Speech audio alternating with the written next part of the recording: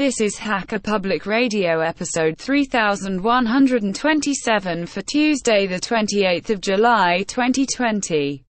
Today's show is entitled HPR Audiobook Club 20 Quarter Share and is part of the series HPR_Audiobook Club. It is hosted by HPR_Audiobook Club and is about 152 minutes long and carries an explicit flag. The summary is: the HPR Audiobook Club reviews the audiobook Quarter Share by Nathan Lowell. This episode of HPR is brought to you by archive.org. Support universal access to all knowledge by heading over to archive.org/donate.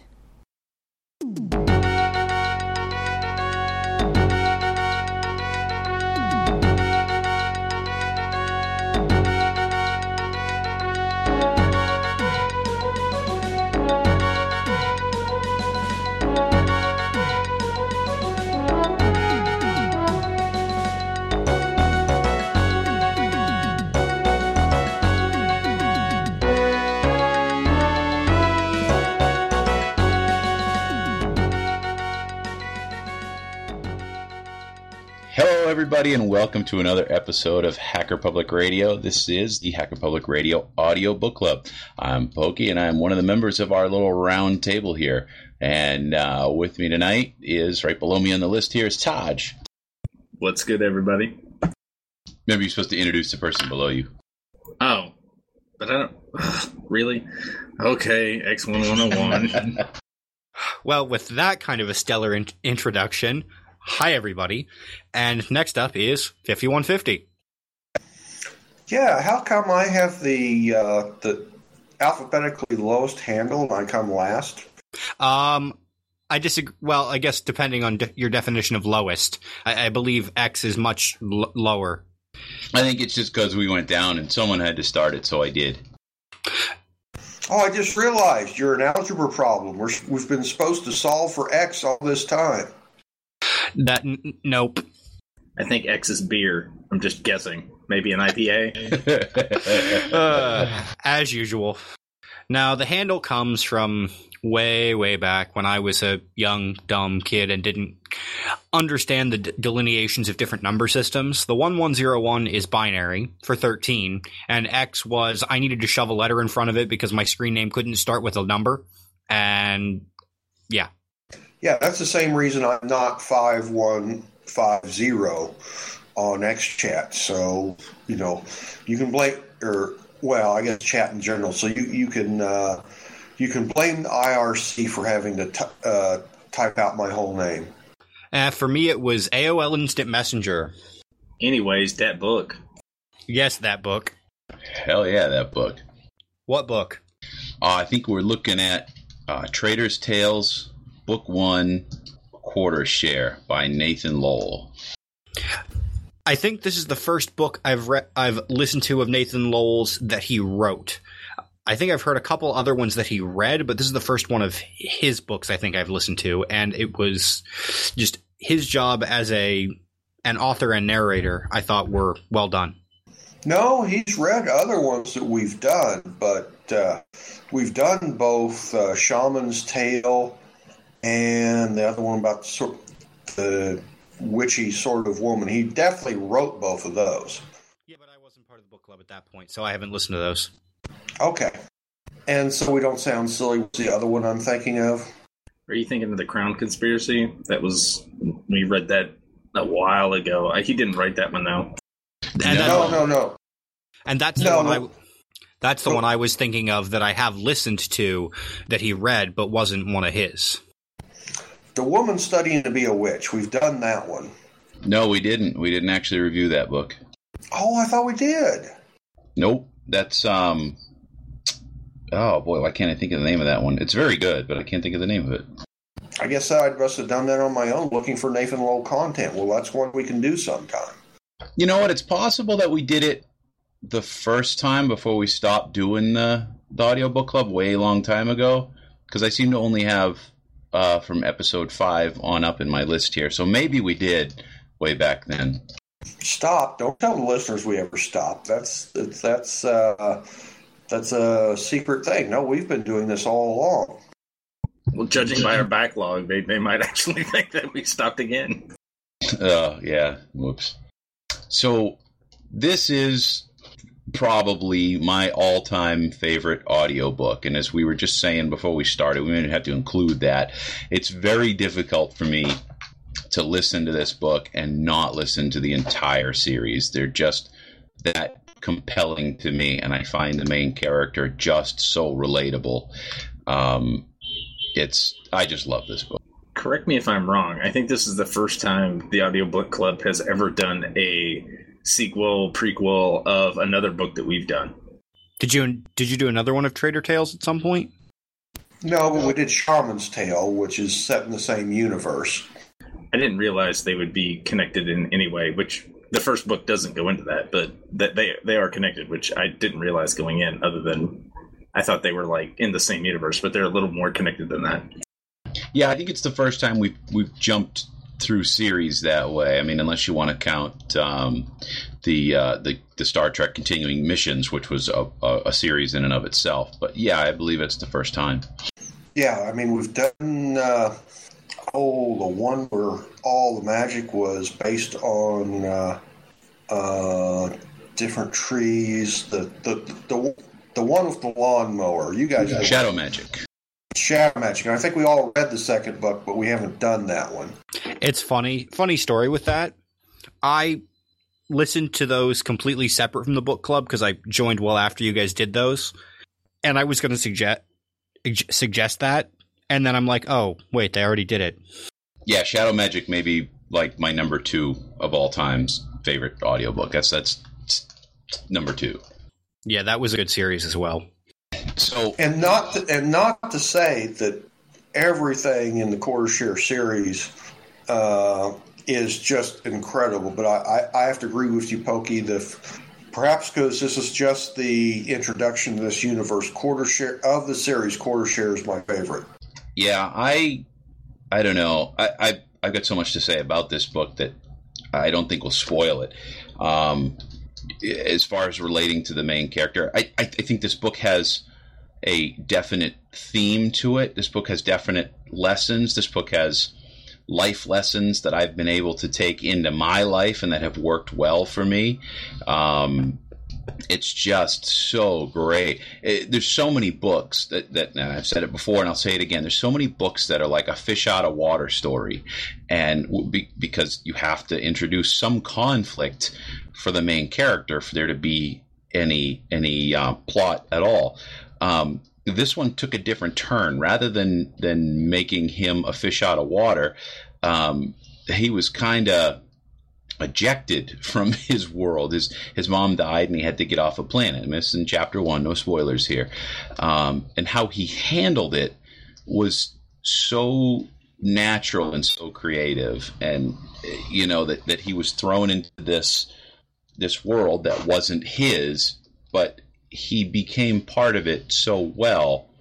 I think the theme of this book, to me, that the lesson to take from it is that a good person is worth their weight in gold, and that anyone can be a good person. Everyone has that potential in them, and I think it's such a great lesson to take out of this book and into the real world, and I think it's worked for me personally.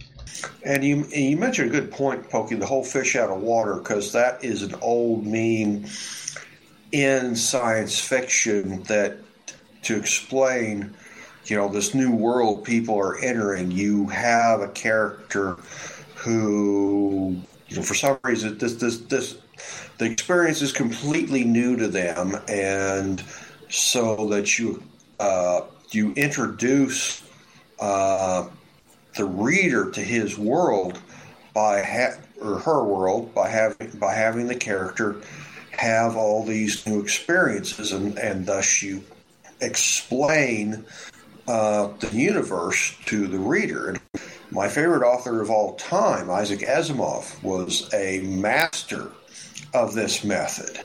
And alternatively, and we've had some books like this, you don't explain what's going on, and you know everything's a mystery. And you slowly reveal it. I would say example of that would be the TV series Babylon 5, where you really didn't know what was going on until the beginning of the second season sometime.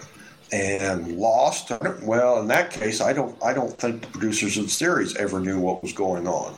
Yeah, let's insert our usual J.J. Abrams rant here, and then move swiftly on. Done. I think I nailed it. I think I may have just the stored audio of our standard J.J. Abrams clip, and I may just drop it in right there. Sounds like a great plan. Why? There, I've summed it up. Actually, that was pretty efficient and topical. I like it. Actually, that's probably better than the real ending of Lost. Hashtag real talk. I'm suggesting right now we all meet together right here again sometime next January and discuss episode 7. That sounds like a plan to me. It'll probably get ugly. I don't know if I can do that. I still haven't watched the Hobbit movies. You didn't miss much, except for, Klaatu being involved, which was kind of cool. Oh, I know, that's brilliant. Wait, what? Yeah, I've never known anybody with their own IMDb page before. My understanding is that's why he moved to New Zealand, was to work on Hobbit. Yeah. Well, he works for a company that does production stuff, graphic stuff for The Hobbit. He's not directly employed by JJ. I heard he played Bilbo Baggins. That's just a rumor going around. He played Gollum. If Gollum spoke in shell scripts, that'd be awesome. So anyway, yeah. I wasn't looking at the screen. Who was it bewildered by what we're talking about? Excellent 101. Anyways, that book.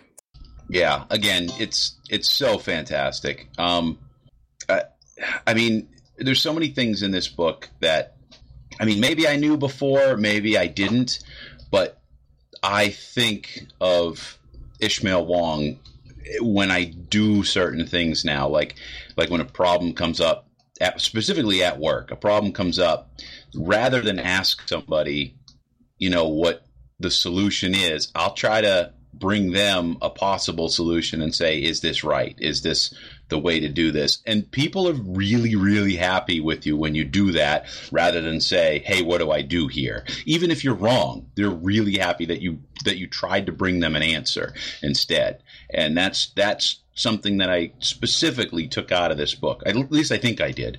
Maybe I did it before, maybe I didn't. But I always think of him now when I do that. I'm going to try to make my next statement not sound as narcissistic and egotistical as it's probably going to come out as.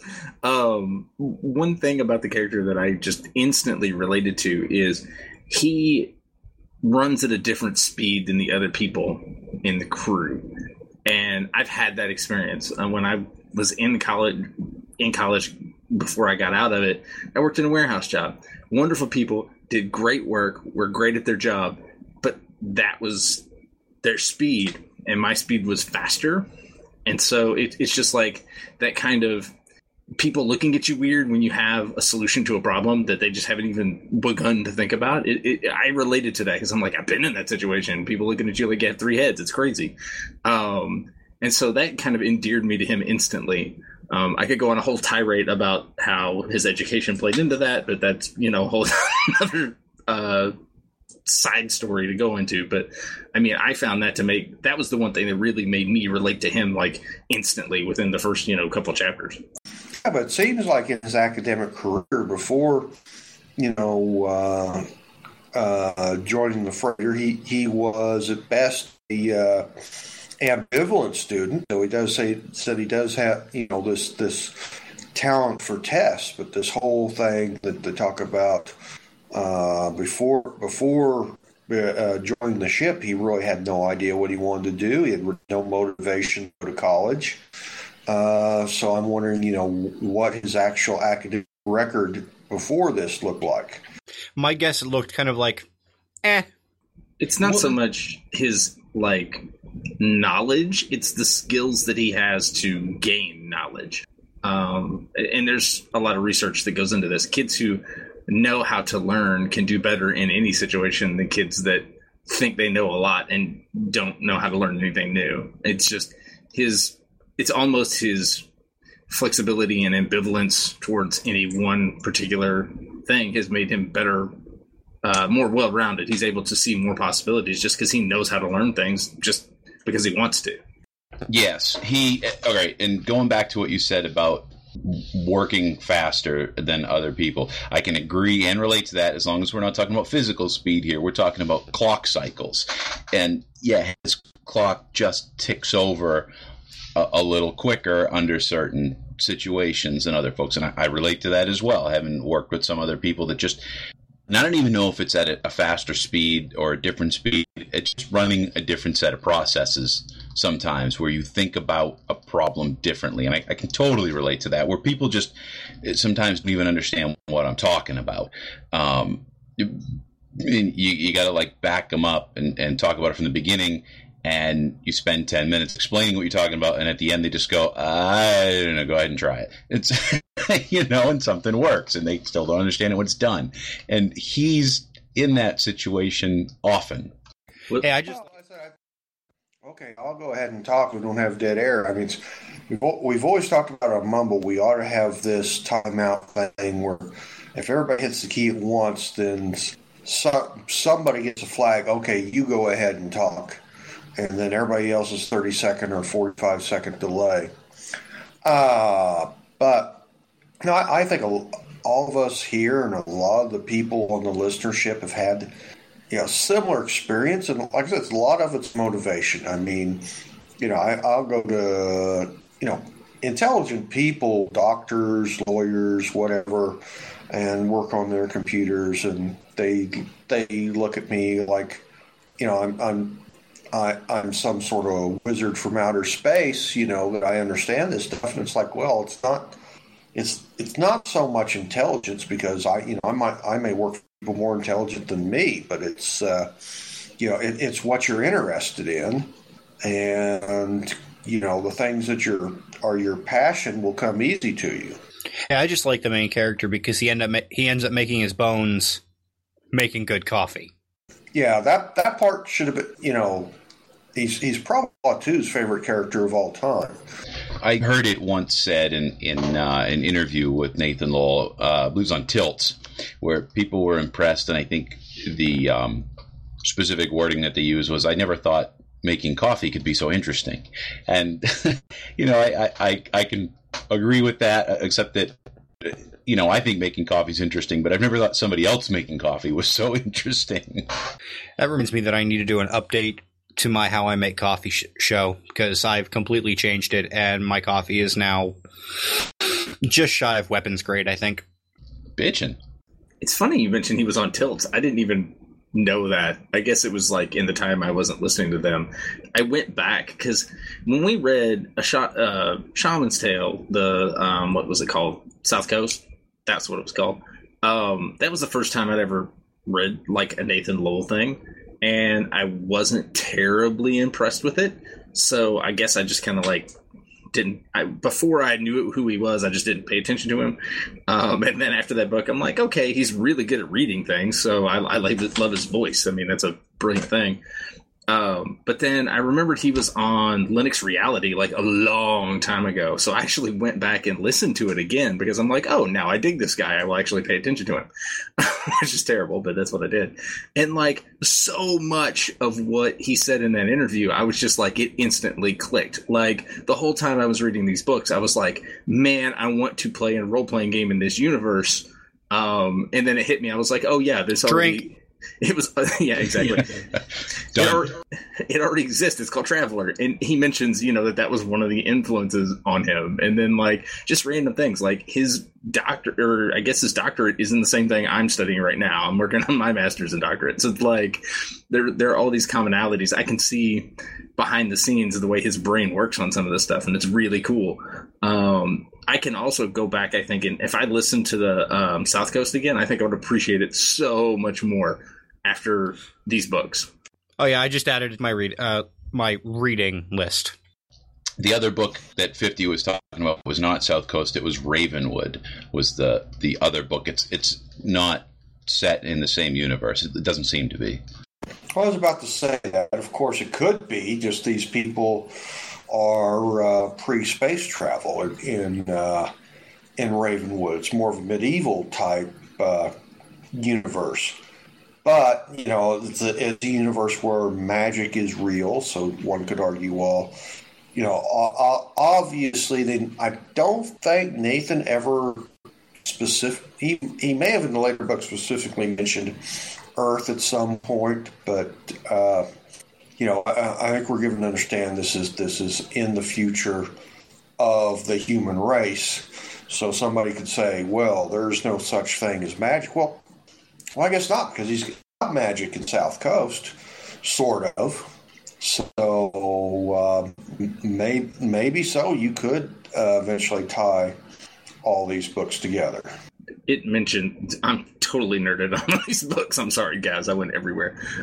He mentions on his site, which if you've not been to the Solar Clipper Diaries or whatever it is, the site behind all these books, he spells out the whole history from Earth to where they are now, and like all the like steps in between. Like, this is how we invented FTL. This is how we invented solar sails. This is why we spread out and stuff. It's really cool.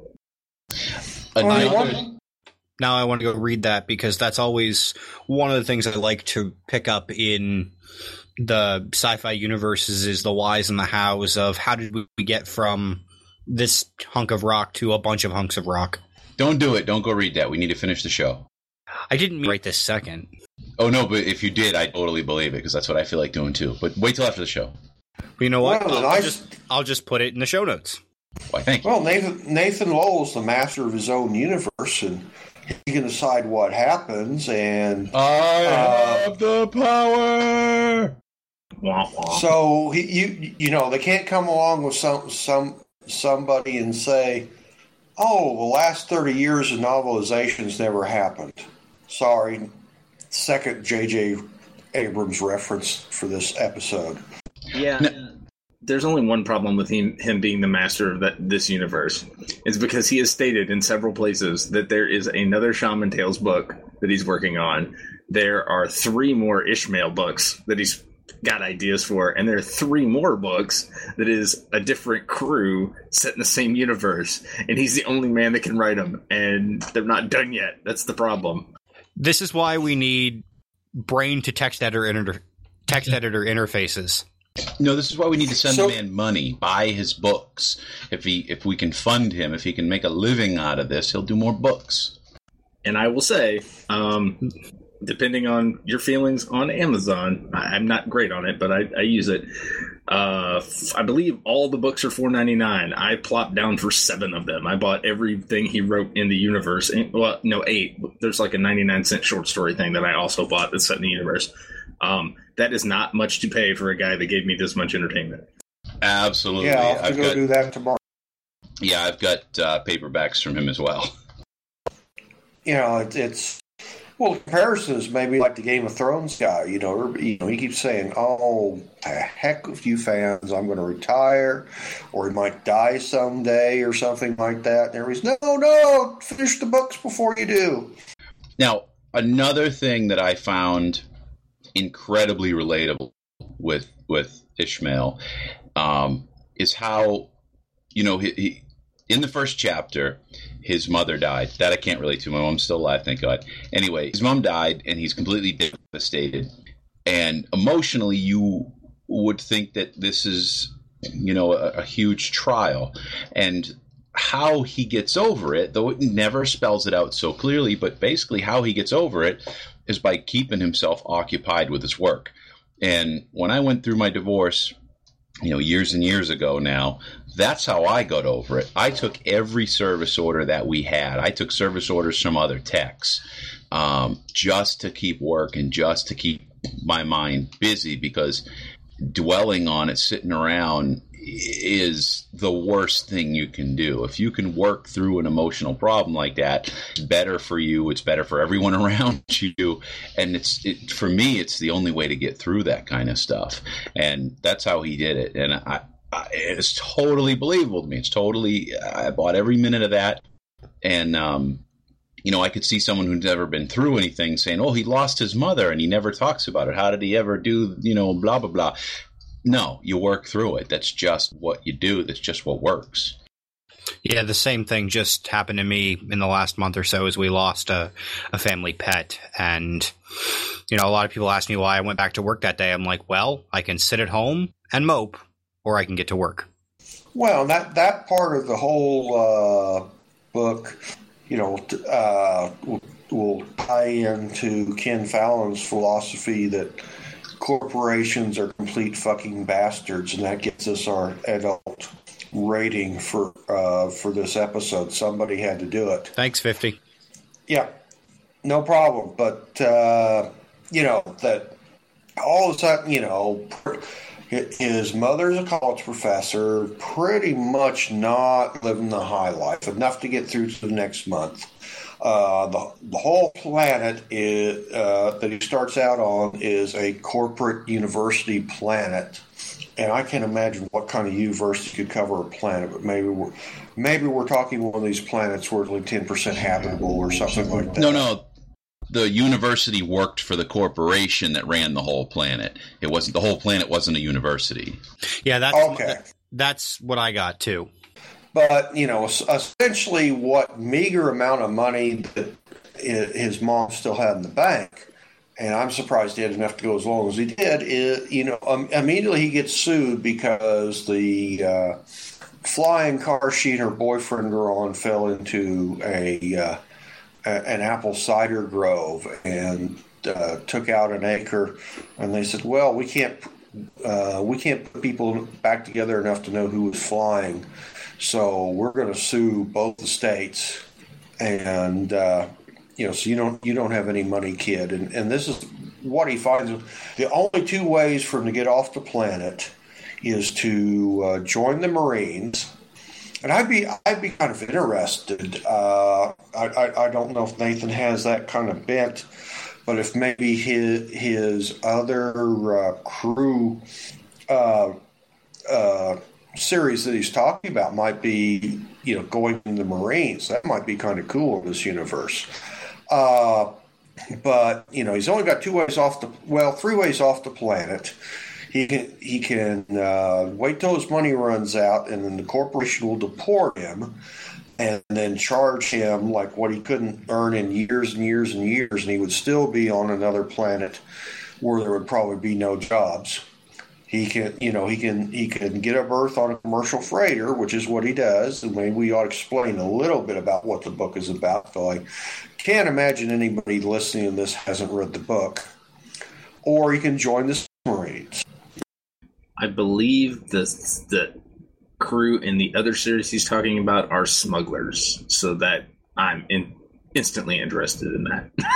Yeah. Oh, that's better yet. Where do I get this? Nathan Lowell's brain, and that's the problem. It needs to happen. It's driving me crazy. One of the things, we keep coming back to it, and it's like, it sounds hokey, but Ishmael is such a relatable character because he's well written enough to where he's realistic, but then at the same time, through all the books, but even at the end of this book, he's almost kind of mythical. Like, he's one of those, you almost kind of hold him up as an example. And my job is kind of a leadership job. I have to deal with some leadership issues. And I have a checklist in my brain of what would Picard do? What would Optimus Prime do? Just kind of these, mythical leaders. And I could totally fit Ishmael Wong right in there and think, what would he do? And it would probably be a good decision. I had that exact thought as I was pouring my beverage before we started recording. WWIWD. I saw a picture that one of my friends who happens to be a Baptist minister sent me. We always send each other religious things because he knows I'm Buddhist, and but we're still best friends. It was a picture, and it said at the bottom, whenever somebody mentions what would Jesus do, remind them that flipping over tables is definitely an option. And insulting religious leaders. Well, one thing I really like about this series is because it is not Star Trek I mean, I love Star Trek, but Star Trek, essentially, energy is free. Energy can be turned into matter. Unlimited resources. And, in this, no, it's capitalism. They're essentially sailing ships through space, and they got to make a profit to keep going. Yeah, that was the one thing about Ishmael that I can't relate to, was how easily he turned from a kid with really no ambition into a completely unbridled capitalist. It took me a long time to learn capitalism. I will save my comments regarding said things until after the spoiler section. Ooh, all right. Make a note of that then, because I don't want to miss that. It's a general comment, but that's one of the symptoms of said comment. Well, at least nobody here is doing predatory capitalism. Right. Well, the planet, the corporate planet was. All right, so let's run through the list of things to do before the spoilers. Recording quality. Excellent recording quality. When you find out how he recorded this, it's actually stunning that he got such quality out of it. Did he use a zoom with like a hat clip? No, worse. I don't know what he used for an actual recorder, but originally he said the book was a gift for his wife. The audiobook was a gift for his wife. He wrote it, took him a while to write it, and he sat out in his car, maybe in the garage, maybe outdoors, I don't know. Sat out in his car because it was the only quiet place that he had, and recorded it in his car. Now go ahead, Taj. You said you knew what he used for a recorder? In the interview that I listened to the other day, it said he used one of the older iRiver MP3 players / recorders and just plugged a mic into it and recorded it in his car, which blew my mind. I was like, is the audio geek that I am, I'm just like, why did that should not work? Yeah, I've sat in my car to record audio before. After hearing him say that, say, oh, okay, I'll try that for a nice quiet place. It doesn't work for me at all. I might as well be driving the car for all the sound deadening sitting in a car gives me. I'm too fidgety. And did anybody notice? I mean, it's been years since I've listened to Quarter Share. It at first, when it started for me, it seemed kind of high pitched. I almost thought maybe I'd got a sped up version or something. Yeah, I listened to it sped up, so I can't really comment. No, there was one chapter where at the beginning it did have a slightly different sound quality to it, a slightly different tone, but it was somewhere in the middle, and it seemed to either I got used to it or corrected itself halfway through that chapter, and it was the only instance of that. I don't recall it being any different pitch. It may be a different pitch from what you remember the more recent books sounding like. Maybe he changed his techniques, some of the more recent ones.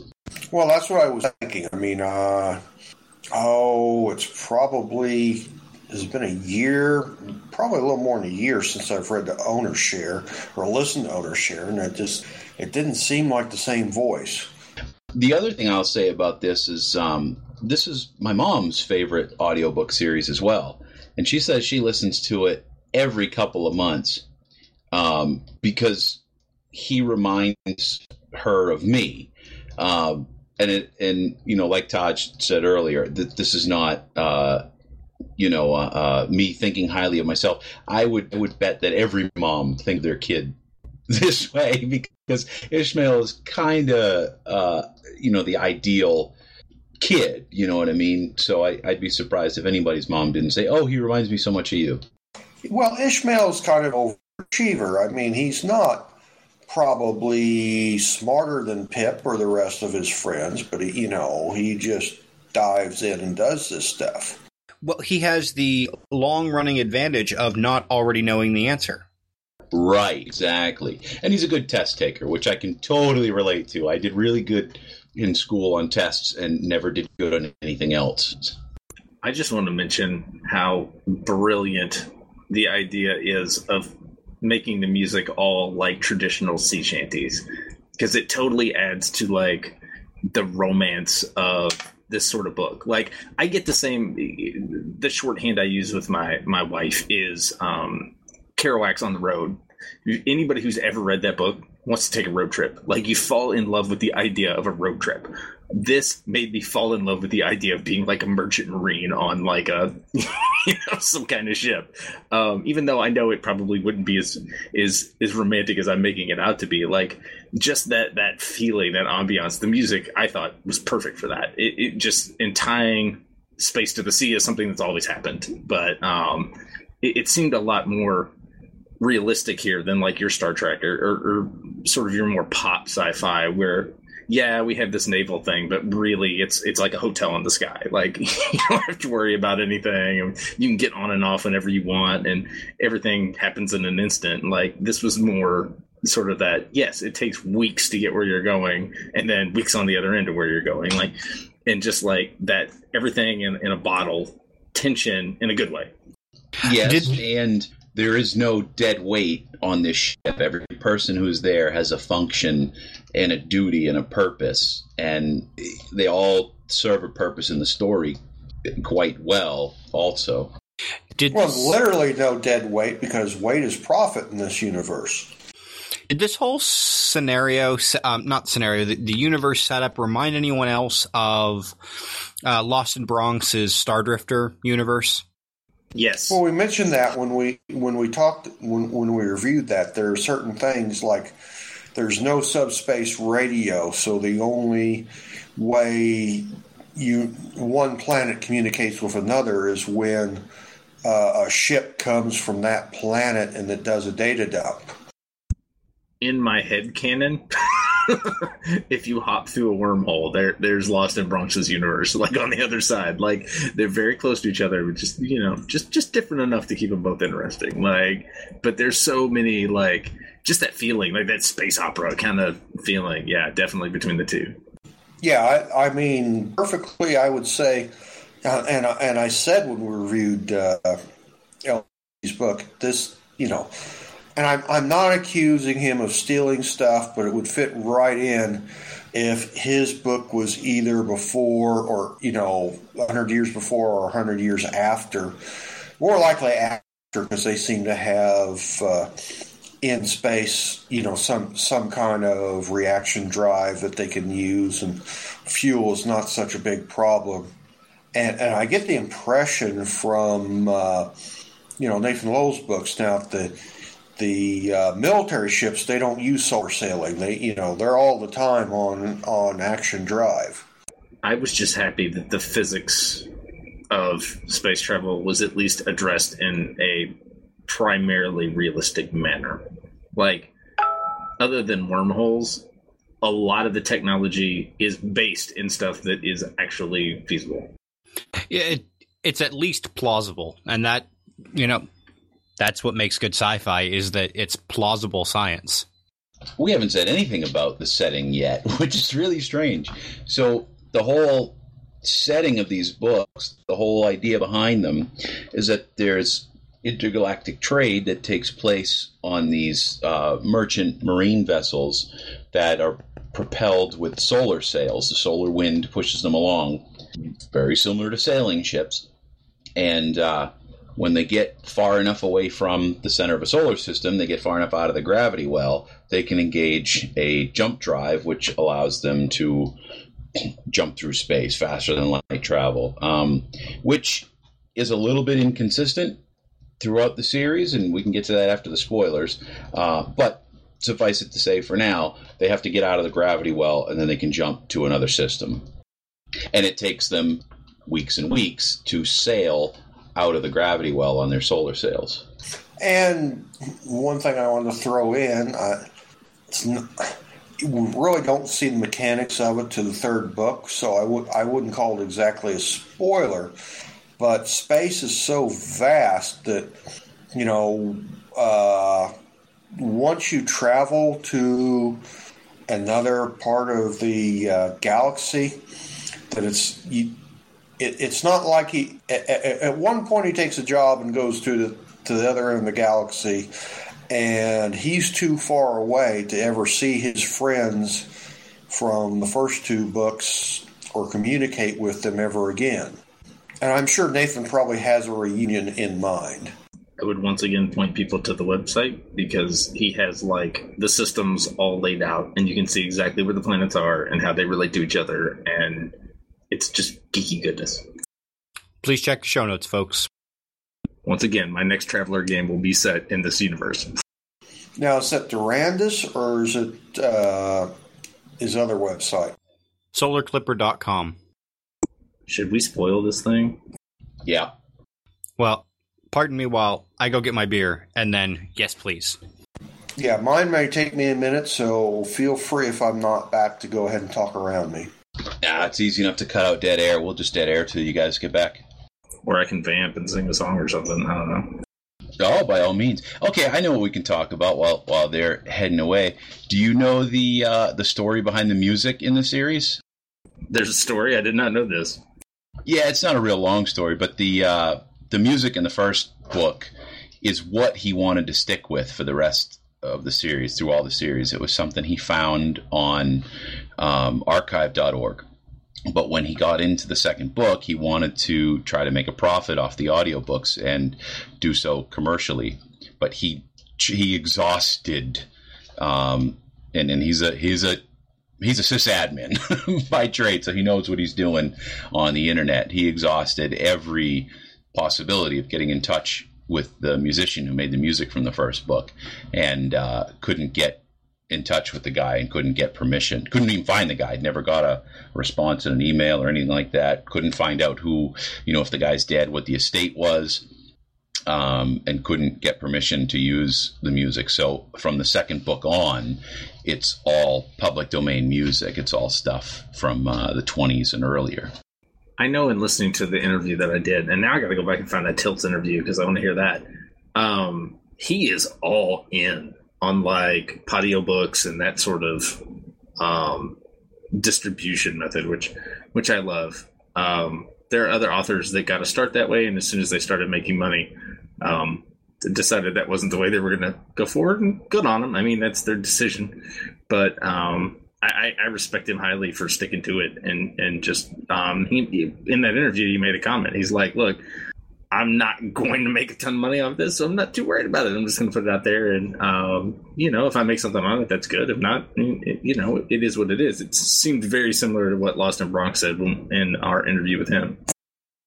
Yeah, it just shows how unfair our world is, that there's such tremendously good authors as Nathan Lowell and Lost in Bronx who just go unnoticed when they, by all rights, fully deserve to make a living writing and creating audiobooks. They do it so well, and how they don't get noticed is beyond me, because everyone I've ever shared this book with, or this series, or Lost in Bronx for that matter, has said, wow, that is fantastic. How did you find such a fantastic thing? And how have I never heard of this? One of the things we do at my school, which I like, it's helpful in some ways, and in some ways it's not, is a bunch of the teachers, such as myself, have put boards on their doors, and we constantly have what we're reading up. And so, like, for all this, for the last month, I've had, like, all these books on the wall. And, I get other teachers walking up being like, those books must be really awesome if you're, like, tearing through, 6 books in 4 weeks. And most of them know that I'm not a fast reader. And so, like, it's very nice for me to have interaction with, real world people who are not, Hacker Public Radio or free culture people, or, just sort of our community, and say, no, really, this is on Amazon. Go check it out. Throw this guy some bones, because it's good stuff. If you're into it, you'll dig it. I don't know if anybody has, but I mean, that's the one downside with the whole. Did you hear my ringtone? Yes, I did. That was awesome. Yeah, I know, it's awesome. That may be copyrighted. We may have to mute it out. No, it's awesome. But what was I saying? Crap. You were saying that you have a board to suggest books to real people, not HPR people. But like the whole him being on Amazon, like for me, it's not a problem. I have ethically chosen myself that Amazon sells me a Kindle book, and thinks that they're renting it to me, and I strip the DRM off, and I don't feel bad about it. That is an ethical decision that I have made that is probably technically illegal. It's still moral, and I agree with it. So I do it. So I try to buy a paperbacks because I know the author gets a little more money out of that, or at least I hope they do. I could not find them available because that was my original intent, and I didn't find any of the paperbacks. So I bought them digitally, and that's what I'm pointing people to is, because pretty much everybody that I know that reads books has a Kindle, just because they're the number one bookseller, I guess, on the internet, for better or for worse. And I like that it gives us a way to contribute money directly to him. I'm sure they get a cut. But like when I went and bought, I bought probably at the end total was like $40 for all the books, which is ridiculously cheap for, you can't go buy a 6-book series on the shelf for $40 in real space. And I could literally drop another $40 on audiobooks and not feel bad at all about the money I spent. Yeah, and you can also donate through audiobooks. It's something we always, I always, anyway, forget to mention. And that reminds me, by the way, what I should have said before is the music that he chose for this first book. James Curran is the musician who he can't get in touch with or couldn't get in touch with.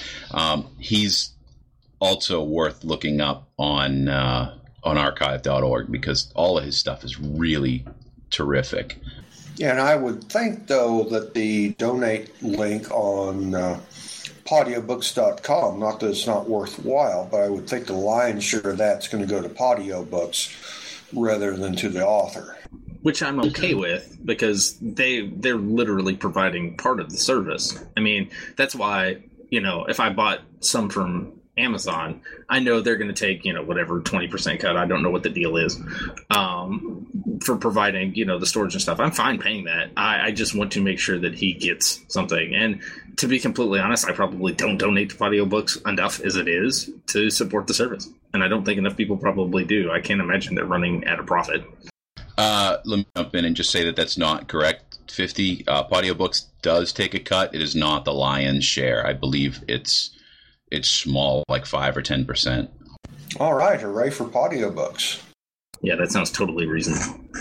Yeah, if you do look up James Curran on the Internet Archive, you got to hear their song. It's really, really funny and fun and very well done. It sounds at least as good as the Lucky Black Cat, which is the theme song throughout Trader Tales 1 quarter share.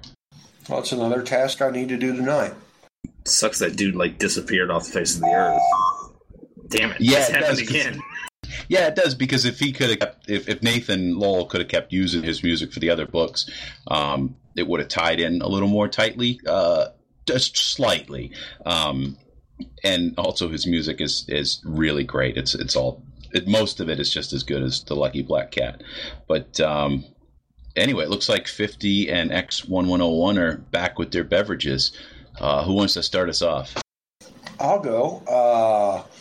I've got this unique beverage that I'm actually eating with a spoon because, I think I've reviewed before on the book club, talked about my appreciation for flavored moonshine, though none of the stuff in the store is as good as some homemade stuff, what I've had.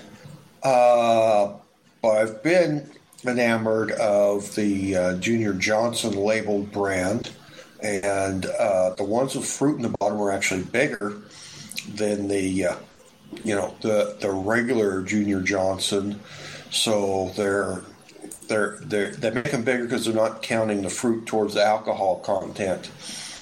But this is one I discovered recently and wanted to try. This is Old Smoky Tennessee Moonshine.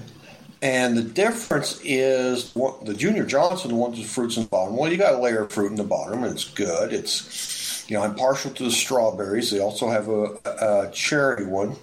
And the fruit just soaks up the alcohol. And not I'm not saying just the whiskey. I mean, it's alcohol, because I think it's like the old worm in the bottom of the tequila bottle. We always wondered about that back in college. We said, well, I mean, the worm's not as big as shot whiskey. How is this worm going to put you away like everybody says? Well, I think it's because the fruit or the worm or whatever, soaks up pure alcohol, like 190 proof, rather than, the whiskey, which is like 80 proof or whatever. And I can tell you from the Junior Johnson with the strawberries, you eat a couple strawberries out of the bottom of that thing, you're ready for bed. But what I like about this Old Smoky Tennessee Moonshine, as opposed, it's in a regular quart jar. It's not in a bigger quart jar like the Junior Johnson is. But in this one, you've got like Marciano cherries all the way to the top of the thing. And yeah, they are potent. You can't pour it. You got to spoon it out. So it's basically a jar of cherries that's then packed with moonshine instead of syrup? Essentially, yes. So, I've quite enjoyed this. And after going to Penguin Con, I attended a seminar on infusions, which is essentially, you put fruit or something in the bottom of the jar and you pour usually either vodka or gin over it. I'm not a big gin fan. So I tried that. I had all these quart jars left over from this fake moonshine, and I cleaned a few of them up, and I tried 3 of them. And this is going to sound weird, but it was pretty good at the seminar. Cucumbers in one, and sliced thin, and that was the juice off of that was pretty good. It was cucumbers and I should know the spice. I'm forgetting it. But then they said, okay, then they ran through the line again, add a little lemonade to it. Well, that's one way to get pickled. That's one way to get pickled. Exactly. And then they took the cucumbers and they added vinegar and sugar and made them into icebox pickles. And we all had the pickles too. But the other 2 things I tried, and you would have thought they would have worked, I tried papaya and kiwi. And I bought the fruit, and then it took me a week to get to it. So the kiwi were pretty much fermenting themselves. But I tried, and they say put them in a jar or whatever, and put it in a cool place. And I've had them there, and I haven't tried the cucumber, but I did try the kiwi and the papaya. And they're only slightly flavored of that stuff, so I'm going to leave them a few weeks more. I've had it about 4 weeks. If you're doing that on your own, 50, I would suggest not using citrus fruits. Try it out with some fruits that are not citrusy first. Not because I have any specific knowledge about it. I just know that citrus fruits act differently than regular fruits do. Like if you put a citrus fruit in Jell-O, it won't congeal. It won't harden the same. You've got to kind of put it between layers. Stuff like that. Just citrus fruits act a little differently sometimes. Yeah, I think you're right. I think I should have maybe done my research a little better because, right now what I've got is slightly fruit-flavored McCormick vodka. And the only reason I went so cheap on the vodka is, just a little more expensive. I could get all these kind of flavored vodkas. And I may shot myself in the foot doing that because it's still, at the end of the day, it's McCormick. Maybe I would have had better results if I'd used Absolute or something like that. So I can only imagine that Junior Johnson is in reference to the race car driver and bootlegger of old. Is it licensed? Is the name licensed through his family, or are they just using the name? I assume it must be licensed somehow. Or is his family actually involved? Because that would be even cooler. No, I'm absolutely certain that's just a licensed name. Cool. I'll have to look out for some of those. I'm kind of partial to strawberries myself. Like I said, man, you take a couple of those strawberries and get ready for bed. So, Pokey, what are you drinking? Oh, I had to have a quarter share themed beverage myself. this evening. I have iced coffee, though it's dressed up a little bit with some Sambuca. I've always been kind of partial to hot coffee with black Sambuca in it, and I thought I would try to see how well it worked with iced coffee. And to my delight, it works just fine, though I'm using clear Sambuca, not black. And here I thought you were going to say rum. No, Sambuca is it's a liqueur. It's really sugary. It tastes like black licorice. And as a kid, I really despised black licorice, but you put it in a liqueur and you'll kind of acquire a taste for it. I'm really partial to black licorice now. And very often, if you order Sambuca in a bar, it's an Italian liqueur, by the way. But very often, if you order Sambuca in a bar, you'll get it in a they'll pour the shot, but instead of putting in a shot glass, they'll put it in like a Tom Collins glass, and they'll put maybe 3 coffee beans at the bottom, and you just kind of down those with it. So Sambuca has kind of a long tradition of being mixed with coffee, I believe. And somebody else, poured me one with black Sambuca and hot coffee, and I don't notice any difference whatsoever between black Sambuca and clear Sambuca other than the color. But if you've ever had maybe like Jägermeister, if Jägermeister tasted good, it would taste like Sambuca. Yeah, I'll have to try that sometime because I'm kind of a fan of Ouzo. Yep. Now, Ouzo, I think I've only had once. I don't really remember it, but I do remember it being a black licorice flavor, and that's a Greek beverage, I believe. It is. So, yeah, thumbs up to iced coffee with Sambuca. Keeping with the tradition of me being completely boring, I have grapefruit juice. Nothing special, but it's delicious. That is all. Excellent. Did you hand squoze it, or is it from a bottle? There was no squozing. It came straight from a bottle. All right. Totally traditional. Also keeping with tradition, I have IPA. Big shock to anyone who's listened for any amount of time. Yeah, really. In fact, I believe that was predicted while you were away from the mic. IPA. The IPA of the month is Shipyard's Signature Series 4X IPA, coming in at a wonderful 9.25% alcohol by volume. The bottle I have in my hand is 1 pint and 6 ounces. Holy smokes, you're going to sleep well tonight. So here goes. What's the IBU? I don't see it on here. I'll have to look in a minute. Wow, that is a lot of beer at 9%. You should have invited a friend over to share that with you. I did invite my friends over. You're just further away. It's kind of hard to drink beer through a mic, bro. I am looking to see if the IBUs are listed. Judging by the taste, I'd guess it's fairly high because it is kind of bitey. I have absolutely no concept of IBUs. That doesn't mean anything to me.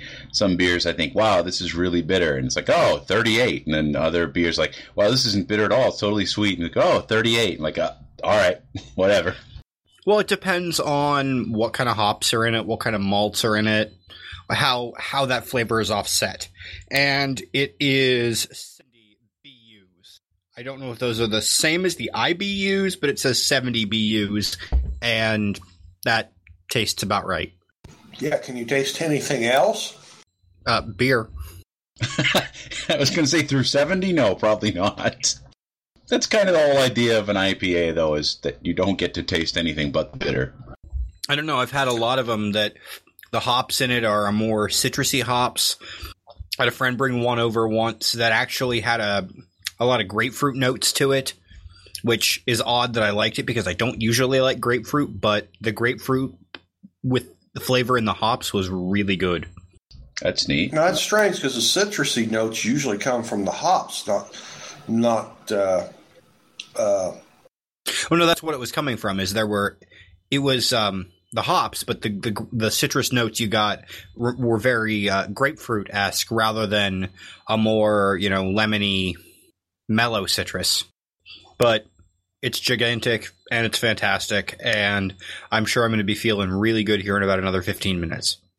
Excellent. Well, just grab another one for us. Thankfully for me, I only got one. Would you do? It was a pint and a half. I don't think he's going to have another one. Yeah, bought this individually, specifically for tonight, because I've been looking at it at one of the local markets for quite a while, and I kept passing it by, and I'm like, I need something special for book club. And it was reasonably priced, so it came home. Oh, that's so sweet of you. I also tried to do something special for book club, but I've never bought one of those big $7 to $15 pint bottles. This specific brewery, Shipyard, has this signature series that's the only size they make them in. Yeah. There's a lot of breweries that they'll do their special stuff and only put it in, a pint bottle and then charge you $7.50 for it. It's usually worth it, though. Yeah, very often it is. But you can go broke drinking beer that's worth it. I hear that.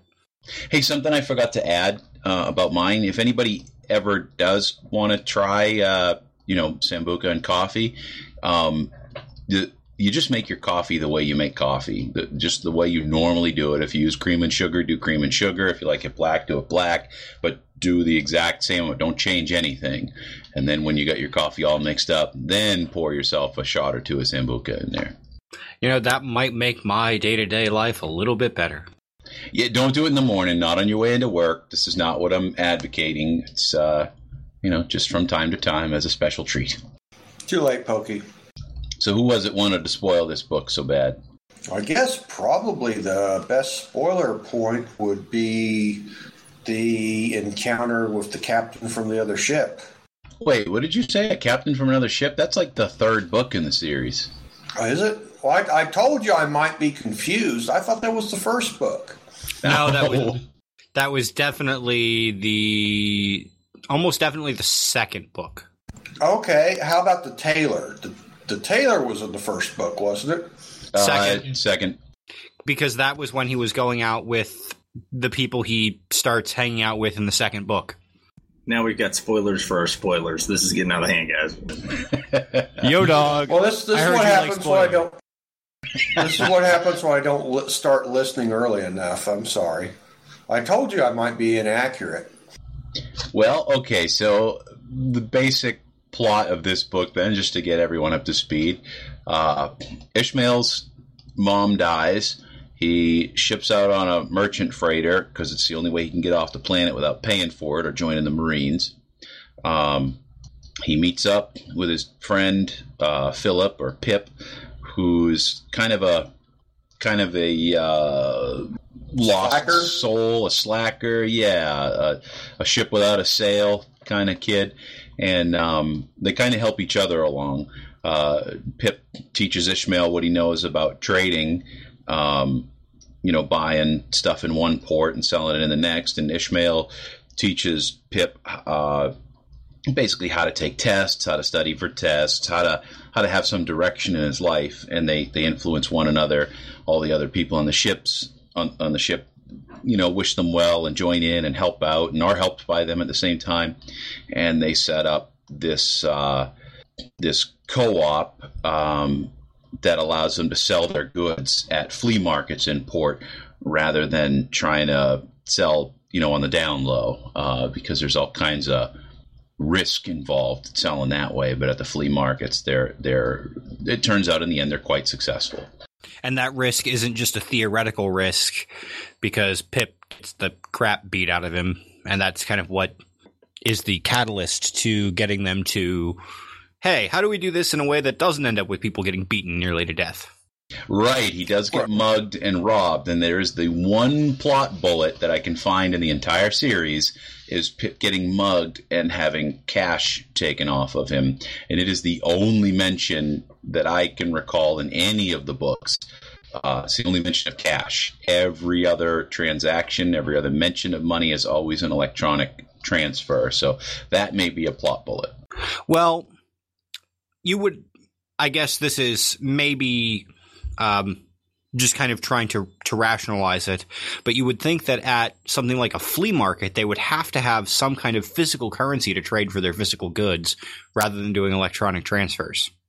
I will take a little bit of a stance that is not the only plot bullet. I think there is another plot bullet that gets used over and over and over again. And even though I know it's a plot bullet, I'm totally okay with it, because the thing about these books is the plot is all character driven. I mean, there are occasionally something environmental that will, but I mean, most of it is driven by the characters. And so there needs to be something to spur movement. So sometimes there has to be a plot bullet wedged in to make it move forward a little bit. But there's one that just keeps happening. Before you go there, you can say it. Before you go there, I have to backtrack. Did Pip actually have any cash taken off of him? I thought he had goods, and it was the goods that were taken from him, not the currency. No, it was after the transaction. He's carrying cash in his money belt, they say. You know, it's like, oh, that's right. That's why he gets the heck beaten out of him. He says, well, I've only got $5 in my wallet, or 5 credits, and hands it to him, and then they beat the crap out of him, and while he's unconscious, they take his money belt. Yeah, now I remember that. And while they're at the when they come back from the flea market, they mention specifically it's so much nicer doing transactions this way than dealing in cash. So they're doing electronic transfers at the flea market as well, for the most part. I mean, they don't mention cash again after Pip is mugged. Yeah, and that you're right. That is interesting, Pokey, because if you wanted to transfer your cash to the to electronic means, you'd have to go, you'd have to go through the ship, somebody at the ship, and say, "Hey, I've got this stack of cash. I would like it put in my account." Now, throughout the series, he just says that they thumb the transaction. So apparently, there's a thumbprint and a fingerprint reader somewhere. But and that's good enough for me. I don't have a problem with that. But now I want to hear about Taj's plot bullets. Go ahead, Taj. Shoot plot bullet holes all through my concept of these books. It's one bullet. It just keeps getting used. It's a well-liked bullet. For the majority of the time, everything that happens to Ishmael is based on his own work, his own, just like his creation. Except for, and the first book is not the most egregious. It actually happens a lot more later in the series. The fact that dumb luck just happens all the time to this cat. Like, things will work out mysteriously for the better on several occasions, and I'm totally cool with it because it pushes the story forward. It's not egregious enough to where I'm like, really? But this guy is remarkably lucky, and I'm not going to say not all of it is not his work, because most of the time I think it is well constructed to where it is his work that gets him to places. But sometimes it's just like, we're just going to push him over the edge with a little luck just to get him in the right spot for the next chapter. But fortune favors the bold and fortune favors the prepared, and he's nothing if not bold and fairly prepared. Okay, now I do not have the rest of the series fresh in my mind. I specifically, like I said, I find it hard to listen to this book and not listen to the rest of them because I just want the story to keep going and going. This time for the audiobook club, I listened to this book twice in a row. I listened to it over the weekend while I was cleaning my shed, and I listened to it again yesterday and today while I was building a bed frame. And so I've listened to it twice in a row recently, so I don't have the other books fresh in my mind. But that said, I'm going to debate you here and say that the luck that happens to him is not such a plot bullet and not so out of the ordinary as to say that he's telling his own story. Of course he's going to use the highlight reel. It's like if you go on Facebook and you look at anybody on Facebook, you think, oh, geez, only good things ever happen to this person. Well, of course, it's all they ever want to paste on Facebook. It's their highlight reel. And that's why, young kids are so damaged by reading Facebook. They think that everybody else on the planet is so glamorous and glorified, but they're just showing you their highlight reel. That's number one. He's only going to tell you the interesting, fortunate things that happen to him, really. But also, as X1101 said, he's abnormally well prepared. He's as well prepared as people should be. Everybody should be prepared. We don't often prepare. That seems to be one of his real talents, is that he can prepare for almost any situation, and he knows how to deal with just about any situation. And when you do that, any situation can look like you're lucky, like you're fortunate, because you've been prepared for it. So I'll use those two things to say that I don't believe that he's so exceptionally lucky and that that's such a plot bullet. I mean, to further your point, it seems like he has decent breaks. He's just somewhere between smart enough and naive enough to take them, where someone who was either less intelligent or someone who was raised in the lifestyle might be a little more cautious, and he's just like, screw it, let's try this. And it ends up landing really well for him. Pokey, who the hell are you following on Facebook? Because everybody I follow on Facebook, either they've lost their jobs or their parents are dead or relatives are dead or something going on.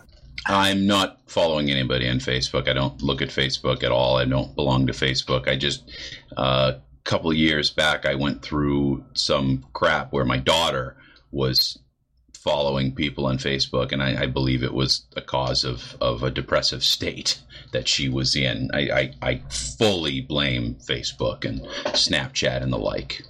I was going to make the same comment. Kids should not be on Facebook. That's, parents should keep their kids off Facebook because, man, kids are so mean. Like, nothing. I mean, yeah, I took my lumps when I was in school, but my goodness, know. Kids in but school age.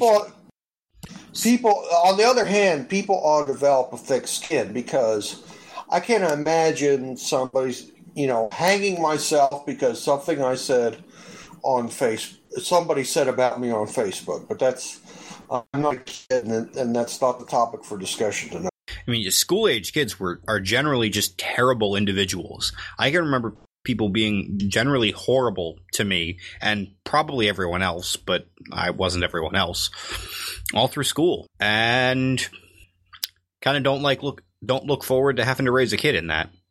I think it depends on, how big a place to how big a school. My place in school was everybody expected me to have a higher score than everybody else. So I kind of rode that. But, I took some crap, but, we had cliques and stuff, but it was not like the cliques. It's not like the jocks did not talk to the, people who did well in school. We did.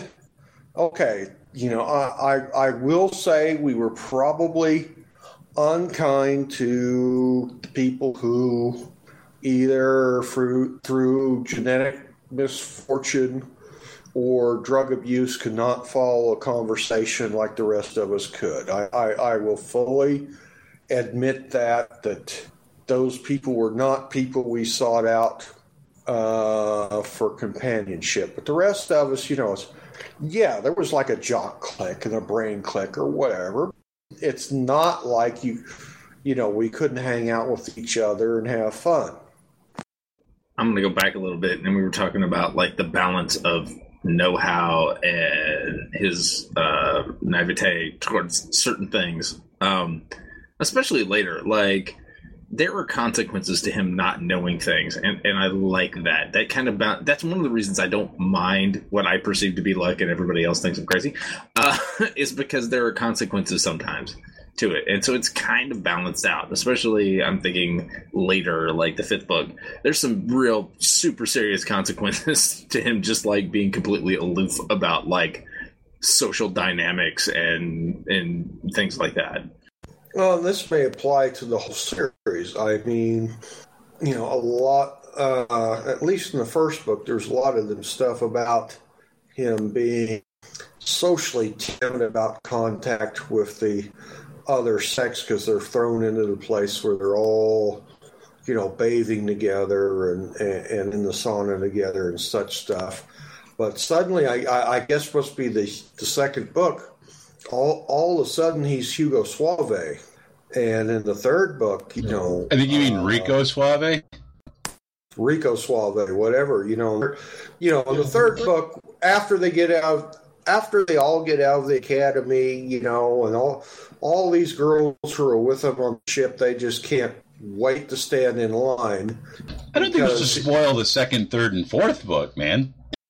No, but I mean, just I don't know. I've always been the nice guy. My friends always said, "Don't be the nice guy," because women don't respond to that. And this is we've completely gone off the rails. So let's not talk about that. Off the rails is where we tend to spend most of our time. If we get on the rails, we're doing lucky. If we get near the rails, we're doing good. Yeah, usually we can't see the rails from here. Around here, we have a saying for that kind of thing.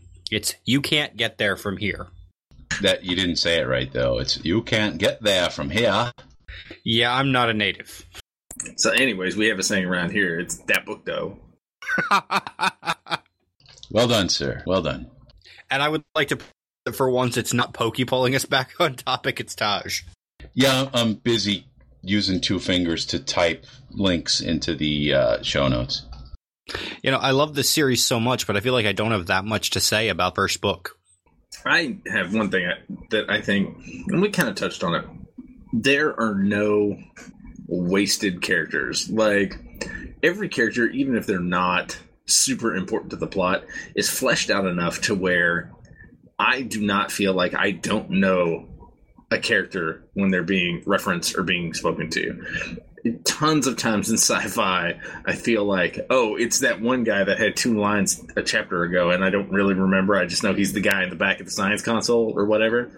I never felt that way. Like, once somebody was introduced, they were introduced and used in a way to where I pretty much instantly had a mental picture of that person and could recall them just by using their name.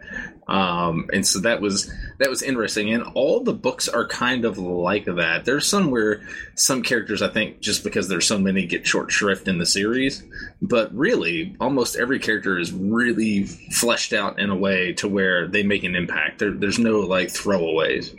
Well, I think I'm like all of us. We can't believe Trader's Tale has not been a series of movies or a TV series yet. I can. It's too good to be a TV series. Yeah, there are not enough lasers or explosions for this to get on TV. I mean, regardless of how good TV has gotten, there's no way. I mean, what was it? They made the movie of the what was it called? The Horatio books, like where his name is from. They made the one movie, and supposedly it's a good movie, but it's the books, and it's really not ever needed to be a movie. Like, it was just good as a book, and so the movie didn't work. I kind of feel like that's probably the same thing as this. Wait, that's Horatio Hornblower is where the name Horatio comes from, but this is Ishmael Wong, and Call Me Ishmael comes from Moby Dick. Yeah, but it's Ishmael Horatio Wong. Yeah, I know. But the Horatio Hornblower, they made a movie of one of the books. And it, like, the people who like the books like the movie, but everybody else is like, eh. Now, wasn't that a Gregory Peck movie? Obviously, I barely know what I'm talking about, so probably not the best person to ask. But why not? He was a good actor. Let's say he was in it. Are you thinking of, what's its name? The Other Side of the World or whatever it is? I'm trying to think of it. Which is sort of a similar thing. What I do know, it was a movie about a ship. And one of the people on that ship was named Horatio. That's where my knowledge ends. Okay, I want to say the Gregory Peck movie was really pretty good. Far Side of the World. Master and Commander. Are you thinking of that one? Possibly. I don't know. Which I also liked. But that's a far more modern movie. I was thinking it was fairly modern because I had heard about it. Master and Commander is Russell Crowe, I think. Yes, it is. That's who I was trying to think of. Hopefully he doesn't sing in it. I'm just saying. What were we talking about? What's the name of this book?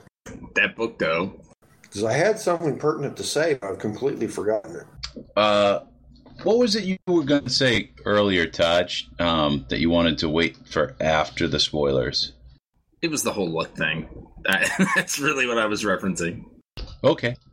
So, yeah, the only luck seemed to be, to me, that seemed fairly consistent was the luck in their trading, and that he just seemed to be better at ending stuff than everybody else. But then in this book, I kind of noticed he didn't really find any of it. Everybody else said, hey, look at that. And he kind of glommed onto it.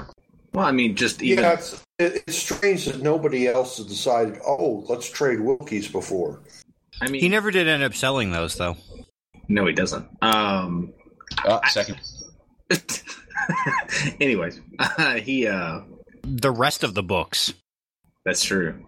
Crap, I forgot what I was going to say. Yeah, he still got I guess he couldn't have done too well because he still has Wilkies to give away in the last book. Oh, I remember now. Just the fact that he even got a spot on a ship was luck.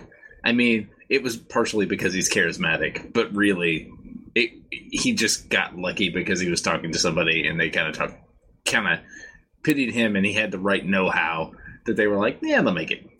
Yes and no. That was also really, really well explained when she said, because she said, look, here's how it really works. Is that if you get called, you'll get called last minute. So be ready for it. So that he was going to be lucky one way or the other. It seems like he was lucky that the first ship that came in, but even she said, look, there's 3 ships coming in. So, I mean, the only real spot of luck seemed to be that it was that particular ship where, for instance, her nephew worked ship, and Captain Jagone happens to be this altruistic captain, which does show through. That's not a complete spoiler for later books. That comes up again, but she's fairly altruistic in this book as well. I mean, that was fortunate for him, but I don't see that him landing a spot on a ship was all that lucky. Yeah, we got to remember later in the series, he gets landed as second officer on this really crap and corrupt ship. Third. We're just going to keep doing that all night, aren't we? Well, now, second, because first officer would be second in command, and then was... He was a boot third officer. They used that phrase, boot third, till I was tired of hearing it. Yeah. Okay. I will, I've mainlined this whole surrender to your greater knowledge, then. I wouldn't say greater knowledge. More recent proximity. I've mainlined this entire series in the last week. And, of course, eventually by the end of the book, he shows up his superior officers to be not inefficient, which is the main thing, gets them fired, and corrupt. I will just say, as a heads up to anybody who reads the rest of the books, the book that we are currently referencing is rough. It was hard to listen to sometimes. I mean, it was totally worth it, but I mean, it was rough. I cannot agree with that more. I didn't want to keep listening because I'm like, I know something awful is going to happen. Something awful is happening, and he's going to figure out what it is, and it's going to be terrible. And it was. But the conclusion of it, the way he pulls through it, really makes it worth it. And I mean, it needs the awfulness for the conclusion to come through, but that doesn't make the awfulness any less awful. Okay, when you started talking, I thought it was like you were saying, this first book wasn't written very well compared to the rest of them, but you're saying that the what goes on in the third book, and there's not that much graphic description. It doesn't need to be. It's just really uncomfortable. Right. He's in a situation in the third book where, he's the one good man among I wouldn't say among the officers because there are other good people among the officers, but he's not in a position where he can challenge the people who are doing bad things. So that book. There you go. That's what I'm talking about. Thank you, Pokey. At least we're in the same series this time. We didn't go too far afield. That's true. But, people may have just heard this the first time and don't even know that there's sequels to this book. I had a feeling that we weren't going to be able to keep this to one book. At least no one has complained about how the final book ends. That's well, don't tell me. I'm kidding. It's a joke. We don't even want to talk. Don't even hint at that. I have like 5 episodes left, and I really, really tried to finish it today, but I've been stuck on this damn conference call for almost all of my time at work for the last week, mostly due to some other people's incompetence, and it's really cramping my style. Well, it's also not true, because there is 3 more final books that aren't done yet. Yeah, I know Nathan Lowell said the character of Ishmael Long will come back, but he's not going to be the central character of a book anymore. But when they say there's going to be 3 more, that gives me a lot of hope. Yeah, I really like Nathan's writing style, as well as his reading style, as well as his voice. I think that's all excellent. Yeah, and we missed on one thing earlier, is that he does just enough vocally to keep the characters separate without being the guy who does 100 voices. They're just little things, tone and pacing and mannerisms, that you can kind of tell who's speaking, even though it's all his voice. Though he does screw it up once or twice in this book. Yeah, a little bit, but there's a lot of characters in this book. Yeah, there are. But it was funny because maybe twice he screws up Cookie's voice, and that's weird because Cookie is probably the most distinct character. And there's once or twice where Cookie just sounds like someone completely different, like not even in the book. Maybe Cookie's just one of those dudes that just tries on different, mannerisms and accents just to play around. Cookie is vocal chicken. He sounds like everyone. And, his description in the book is that Cookie is this little wiry guy, and that's not how I pictured him listening to the book. No, he doesn't sound small with his deep voice. You're right. I mean, he sounds like this big jolly guy. So, I'm reminded of something I was going to say earlier, where I did find an inconsistency. What I believe to be an inconsistency from this book to later books. The cache was one. The other thing was in this book, when Pip is describing his methods of trading and how he figures out where stuff's going to go and how he weighs the options, he mentions that when they get to the jump point, that there's wormholes there that could lead to 2 or 3 different systems. And through the rest of the book, there doesn't seem to be any mention of wormholes. They have this Burleson drive that lets them just jump from point to point. And I believe, and I could be wrong, but I believe in one of the books they even jump to like a midway point. And they kind of get to decide where they jump, as long as they're not jumping into a gravity well. So I thought that the wormhole was a little inconsistent. But later I don't they know about use that, because later in the book they talk about, there's a midpoint jump point, but there just happens to be there's no planet there to do commerce on. So yeah.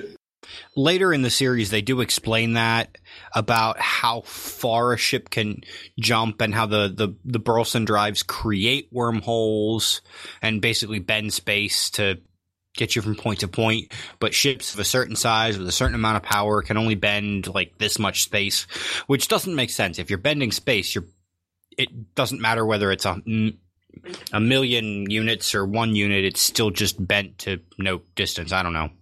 Well, yeah, I mean, what I'm saying. that's the impression I have, is that the military with an unlimited budget, they're not doing solar sailing. They're flying around like Starfleet wherever they want to go.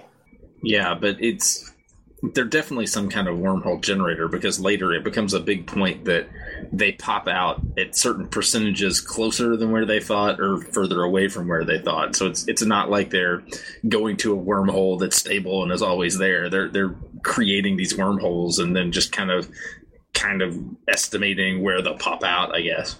Yeah, and that's what I mean. And Pip says that there are other wormholes that are already there. And I'm glad you mentioned that they were talking about percentages, because I wasn't sure if that was from this series or from Lost in Bronx's series. I couldn't remember if it was from one or the other, and maybe it's even in both. But no, that's definitely from later in Nathan's series, that there was there was always a percentage. You go in the jump point, you don't come out. Right. Okay, and so now here's the other thing that's never explained in the series, and I questioned since the first time I heard it, was the solar sails themselves. So according to Ishmael, the solar sails are electronically generated, so they're just kind of an electronic field around the ship, and you can imagine like some big bubbles. And they have a gravity keel as well, which I imagine is for steering the ship. That's what keeps them straight and orients the sail towards the solar winds. And they use that technology to accelerate the ship out of the gravity well into deep enough space where there's no gravity around, and they can engage the Burleson drive. And all of that I follow, all that I accept. However, after the jump, when they get back to the next solar system, they use the gravity sails to go back in. And that doesn't make sense to me. To me, it would seem like, okay, well, let's divert all the power to the gravity keel and let that pull us in. But they consistently say they're using gravity sails to sail in, and it makes me think you could only push away from a star with a gravity sail unless you're tacking in like you would do with real wind, but then you need a flat plane, and these things don't remind me of flat planes, and they're not talking about course changes that are so dramatic as they would be if you were tacking into the wind. So what do you guys think of that? Anything? I thought they did mention it later in the book. When they were going towards the sun, that they had to tack, and that's why you would have to have a keel, because you couldn't tack unless you had a really big keel that would say you got to keep on the same course. Well, and it's not probably a straight linear trajectory. There's probably an arc to it to where they could angle things to where they could get a momentum to do that, to move forward. But no, I always got this impression that they were tacking into the solar wind, and then, so that probably depending on where the jump point was, that the route directly to the planet would be, on the inbound, would be faster than the outbound.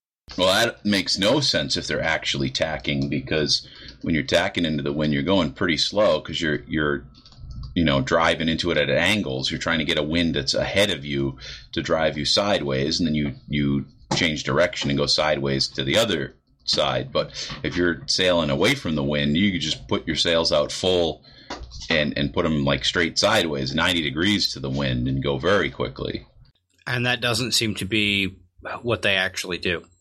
No, they never quite describe trajectory in this, so you don't know, are they going straight out from the center of the solar system? Are they spiraling out with the planets? Are they going straight up away from the orbit of the planet? It doesn't really say, other than in one of the very, very later books where they're back on their way in.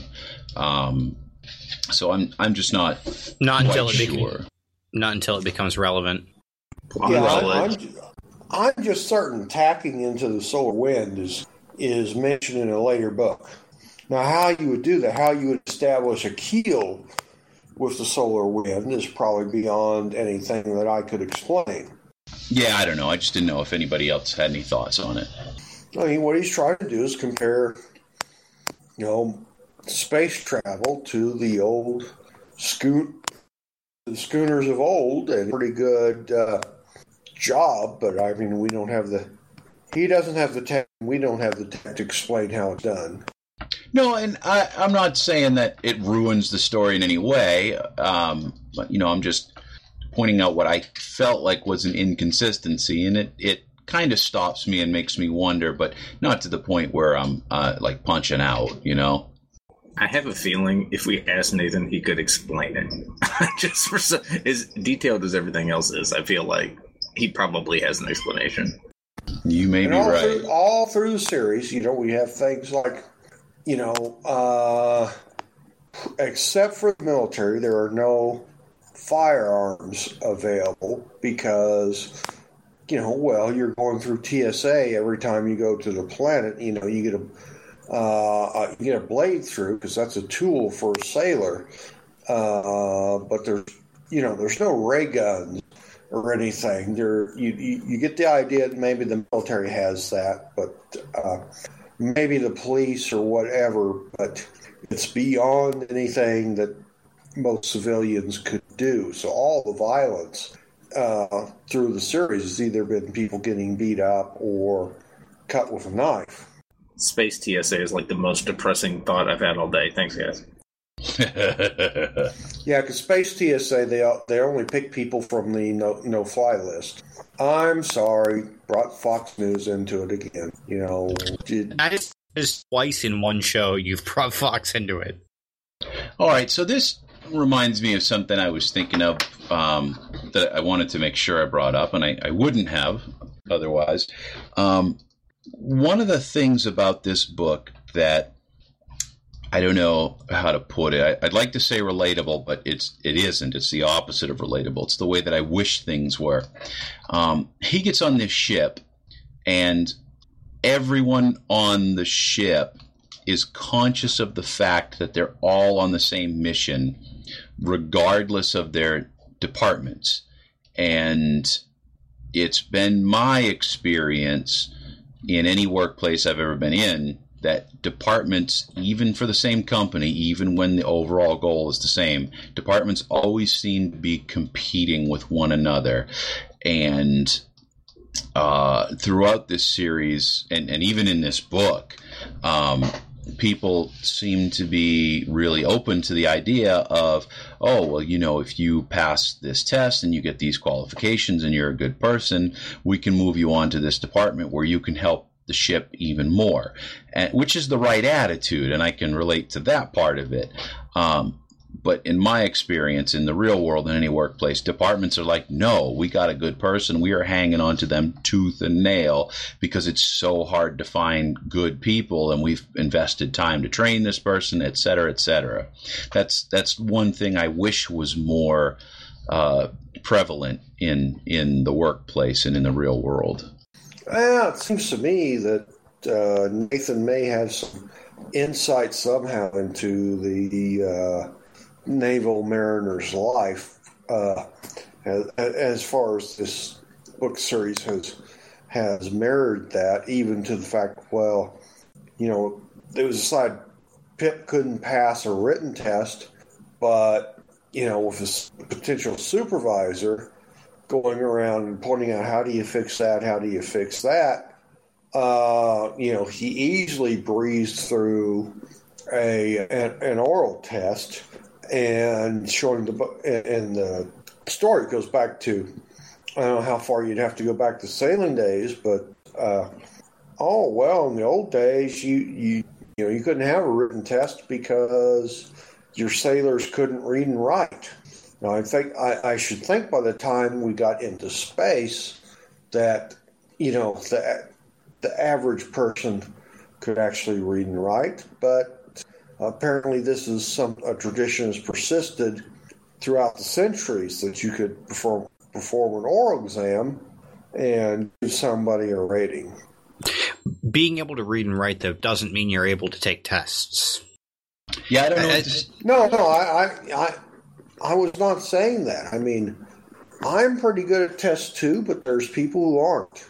Well, and specifically thinking about the IT world, where certifications kind of run wild, there are, some people who can read a brain dump, take a test, get a certification, and so they just get stacks and stacks of certifications. But if you actually ask them to do the work, they're, can't. And then there are some people who can do the work but could never get the certification for it because they're, bad at test taking. And then people in the middle who can do both. Oh, yeah, I'm certain of that. There's people who could pass the test, but they could certainly do the job.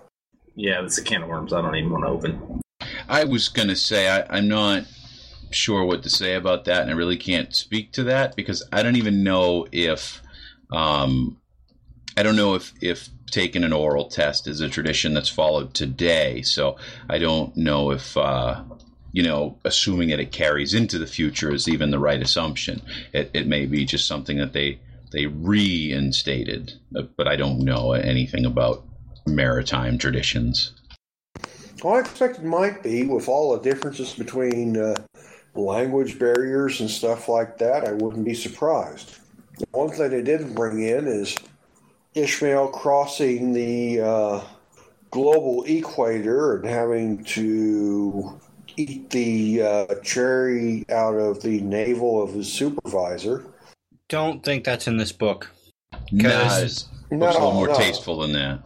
Well, because the only supervisor he has in this book is Cookie. And that would be scary. No, that's kind of what 50's talking about. They do, like, the first time you cross the equator on a sailing vessel, or not even, doesn't have to be a sailing vessel, even modern day. The first time you cross the equator, there's this is military and civilian. Yeah, there's kind of a hazing that goes on, and it doesn't always have to do with cherries and navels. There's been other stuff I've heard of that people have told me about that's just usually you have to do crazy stuff. But, it's a hazing, like any other hazing. Yeah, it's something to do with Neptune always. I'm from the Midwest. We have land. I don't know anything about maritime traditions.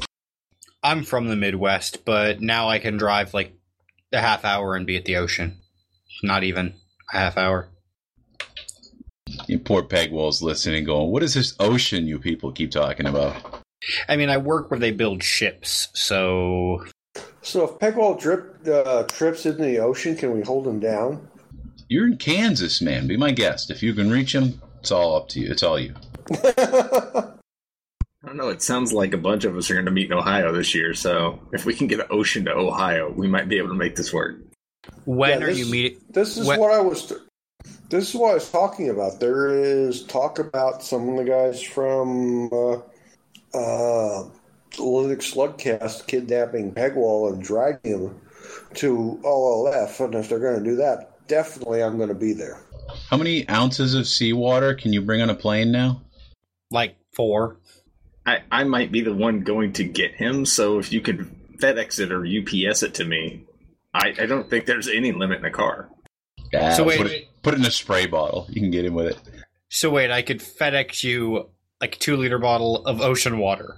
If it means I get to baptize Pegwell, sure. Can you get 330 at the same time? I mean, get some aerosol cans so you don't have to deal with all the kung fu stuff. You're a Buddhist Baptist, Taj? That's shocking. That's the one thing, 330 was gone by the time I got here, but it's like, me and 330 are the same on so many levels. We both do kung fu. We're both Buddhist. We're both into Linux. I feel like he left to make room for me. I don't know what happened, but that's how I feel. There's only room for one Buddhist kung fu practicing Linux user in that area. There can be only one. There is no spoon. The cake is a lie. Yeah, but the difference between you guys is while you may read 4chan, he posts. Ooh, that's quite an indictment, sir. And now I need to go sanitize my brain again.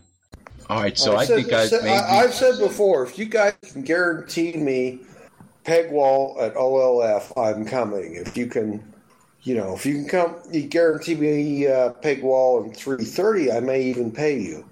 I see the rest of us just aren't good enough for you to show up, 50. I get that, but come on, man. No, I want to hang out with everybody. It's just like, I should not style myself this way, but you guys have seen 330 and Peggy. It's like that. It's almost like that first year at OCP Live. I was like the third member of the people hang out, and I'm not nearly as crazy as any of those guys. So I don't know why, but I think I've said about all I can think to say about this audiobook, except that if anyone hasn't listened to the audiobook and they're still listening to this, I will say absolutely go listen to it. I recommend it 100%. I listened to the entirety of it in a day, and it's unbelievably good. Oh, and by the way, one thing I didn't mention is, and you don't get a lot of it, but there are points in this book that are extraordinarily emotional. Did anybody else kind of have to like choke back a couple of times where, it's just something really, a spectacular character showed through and that kind of thing? Anybody else get that, or is that just me because I'm getting old? No, I'm right there with you. And it keeps happening in all the books. That's one of the reasons I like them so much. Okay, good. Because I did get choked up a little bit, a couple of times even. Like, when he says, "Oh," the captain asks him, "What are you going to name the co-op?" And he names it. Oh, well, the mercantile exchange after the grandmother's name. Same thing. Of course we'll name it that. I got a little choked up there. There's several points throughout where I got a little choked up. Maybe like I said, maybe it's just because I'm old, but I'd like to think it's because the book is just that well written. I'm going to go with both. Yeah, what was the they're treating Lois McKendrick as a person and all that kind of stuff? What that was is the idea that whatever the ship is named after, person or whatever, is kind of considered the ship's spirit guide. And one of the berths on the ship, a full share berth, carries that name. And then they can use that berth, the profits that berth gets, that berth's mass allotment, to do things for the crew.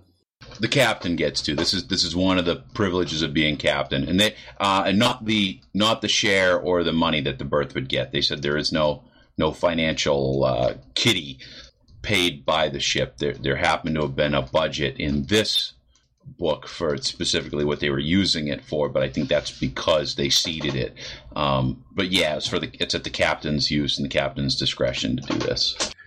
Wait, it only got the mass allotment for a full share, not the pay?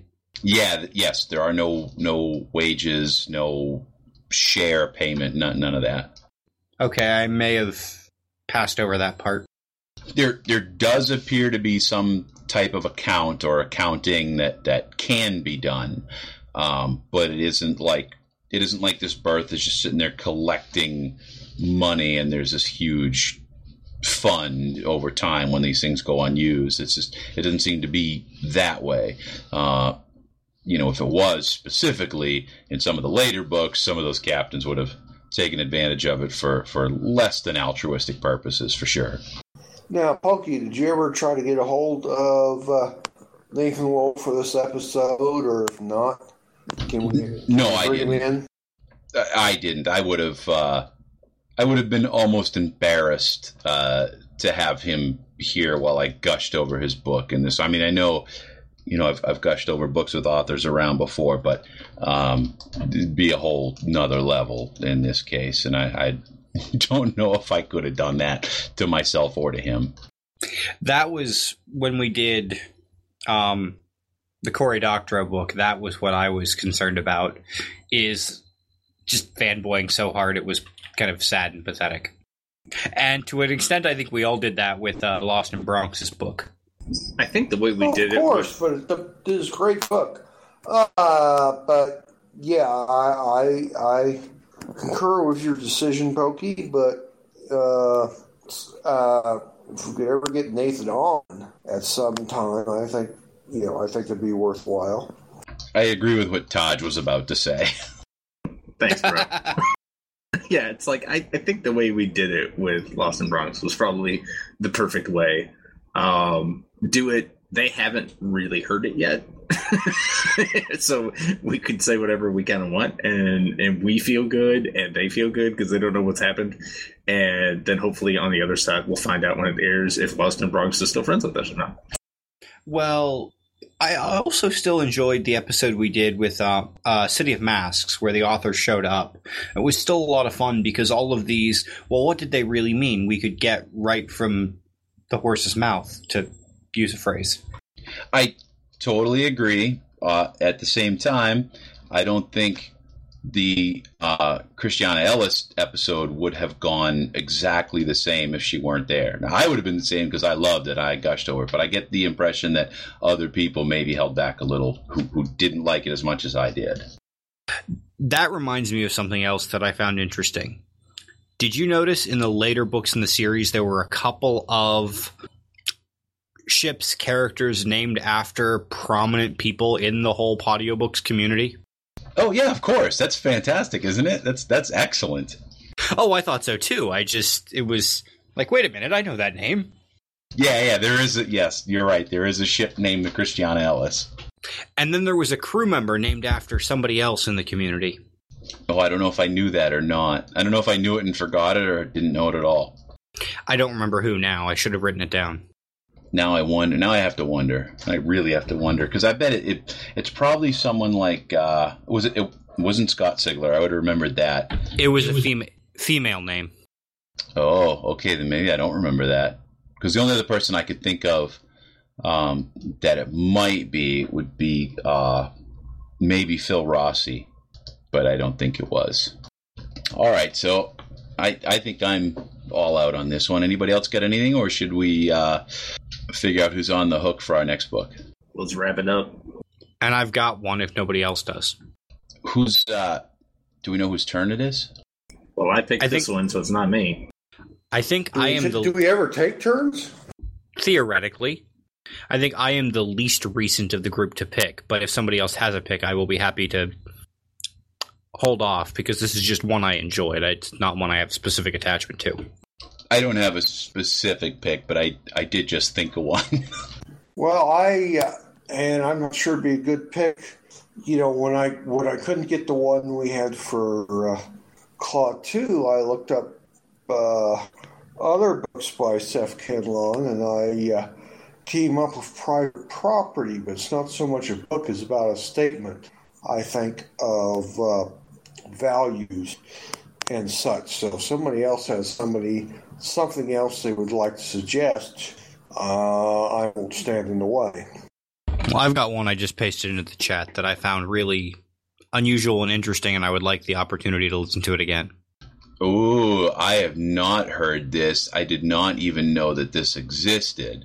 But when I see that author's name, I get kind of a little academic chub. Sold. It's weird and fun, and the rest I'm going to save for a month from now. I knew that when I saw the author's name. I knew both of those things already. So are we sold? Can I say it? Go right ahead. I'm in. This is The Terrible Business of Salmon and Dusk by Mike Bartlett. And as I said, it's weird and awesome and weird again. Yeah, Mike Bartlett is definitely out there. And I've listened to a bunch of his audiobooks. I liked them all. Even the ones I didn't like, I really liked. And yeah, he's hard to track. His books are really hard to follow sometimes because when you think you know what's going on, it gets weirder. And I'm not sure that all of them are completely plot driven or if they're allegory or if they're just this author's hallucinations. And that seems to be typical of almost all of his writing. The only book he's ever written that I could truly follow the plot and not think of it as some type of allegory or weird statement might be Underwood and Flinch, which is an excellent audiobook, but it's super long. It would be like a... Wait, that's Mike Bartlett too? Yeah. That was fantastic too. Oh, yeah, it was, but that would be like... It would take us 3 months. It's such a long audiobook. That's 3 months worth of listening compared to our typical books. That's super long. Yeah, I feel like that book, though the one I listened to was actually a double. It was the first and second book in the series, but I think that one book was as long as this entire series. Oh yeah, I can believe that. And as good in completely different ways. But yeah, he's totally fun and weird.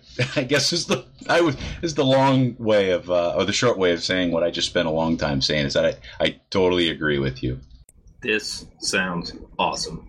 The first time I listened to this, I think I missed a chapter or two or they came out of order because I was very confused and then I realized they were out of order. So I can't wait to listen to this again in order correctly. So that'll be July 14th. Is that right? Yes, July 14th would be the second Tuesday in July, 8 p.m. Eastern Time, as is our usual. You know, I'm looking at this, and I think I have listened to this one because the names all seem familiar, and unless they're in multiple books, I think I have listened to this one, and I'm absolutely willing to listen again if that says anything. Well, I will be another year older by then, and hopefully have some birthday beer. I hope you get the same birthday present I got this year. Yeah, that if your motorcycle was your birthday present, that's not going to happen. It was, yeah. It was. My wife said that motorcycle's birthday, Father's Day, and probably Christmas all rolled into one, which is perfectly acceptable. Now, we are taking a trip in the end of July. I'll be back just in time for the August book club, but we're taking a trip in the end of July to visit my cousins in Kentucky. So I've told everyone to just give me cash so that I can buy spices and bourbon. That's all I want. I want to go buy spices and bourbon down in Kentucky. What kind of spices are grown in Kentucky? Real close to where my cousins live, there's a Penzeys outlet. And Penzeys is one of the better spice manufacturers. So it's not that they're grown there, it's just a convenient place to buy them. And the cousins I'm going to visit, one of them is a cook. Not professionally, but one of the best cooks that I know, and that's saying something. So I will be like, take me to your spice mecca and help me get spices. Oh, excellent. See, spices here are like McCormick, and what's the other one? Yeah, McCormick isn't bad, but these just kind of blow it out of the water. Like forever, I saw these recipes calling for smoked paprika, and I just put paprika in. I'm like, there's no difference. And then I got a jar, of smoked paprika, and I'm like, nope, not even close. This is so much better. Yeah, and man, not to brag, I've been having the visual dreams lately. Like earlier this morning, I had this one where the Earth had been taken over by aliens, and I was a cop, enforcing the alien law, and I was also an insurgent trying to overthrow the aliens. And this sounds like a side effect from too many of those strawberries, 50. Yeah, I think you're right. I think you're exactly right. I was going to say, it sounds like you're taking Chantix. You are not the first person I've heard say that. What, Vivid Dreams from Chantix? Yes. Oh, yeah. I've heard people say that really bad, they had to quit taking it. And I guess the only way to quit taking Chantix is to start smoking again. It's the only way to get yourself off that pill. Yeah, that's exactly. Somebody I knew was trying to quit smoking and tried the Chantix for like 2 nights. And he's like, nope, I will smoke rather than deal with this crap. All right. So can we wrap this? I'm good calling it. All right, everybody, thank you so much for listening. Thank everyone who participated. The Audiobook Club is for everybody. Please join us next month. It's going to be July 14th, 2015 at 8 p.m. Eastern Time. We're in the Hacker Public Radio room on the Mumble server that is, what is it? Anybody get that off the top of their head? So Pokey's not going to mention us by name? Well, if we can get the server and I got the room, then yeah, I can mention the participants. Is it ch1.teamspeak.cc, I believe? Yes, that sounds right. And thanks everyone who's been here. 5150, Taj, X1101, and I'm Pokey. Thanks everyone for joining us, and have a great month.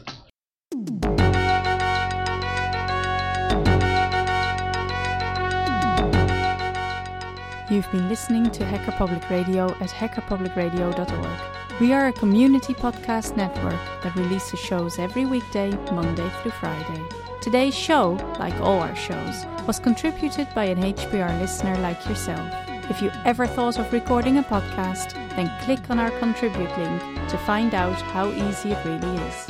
Hacker Public Radio was founded by the Digital Dog Pound and the Infonomicon Computer Club and is part of the binary revolution at binrev.com.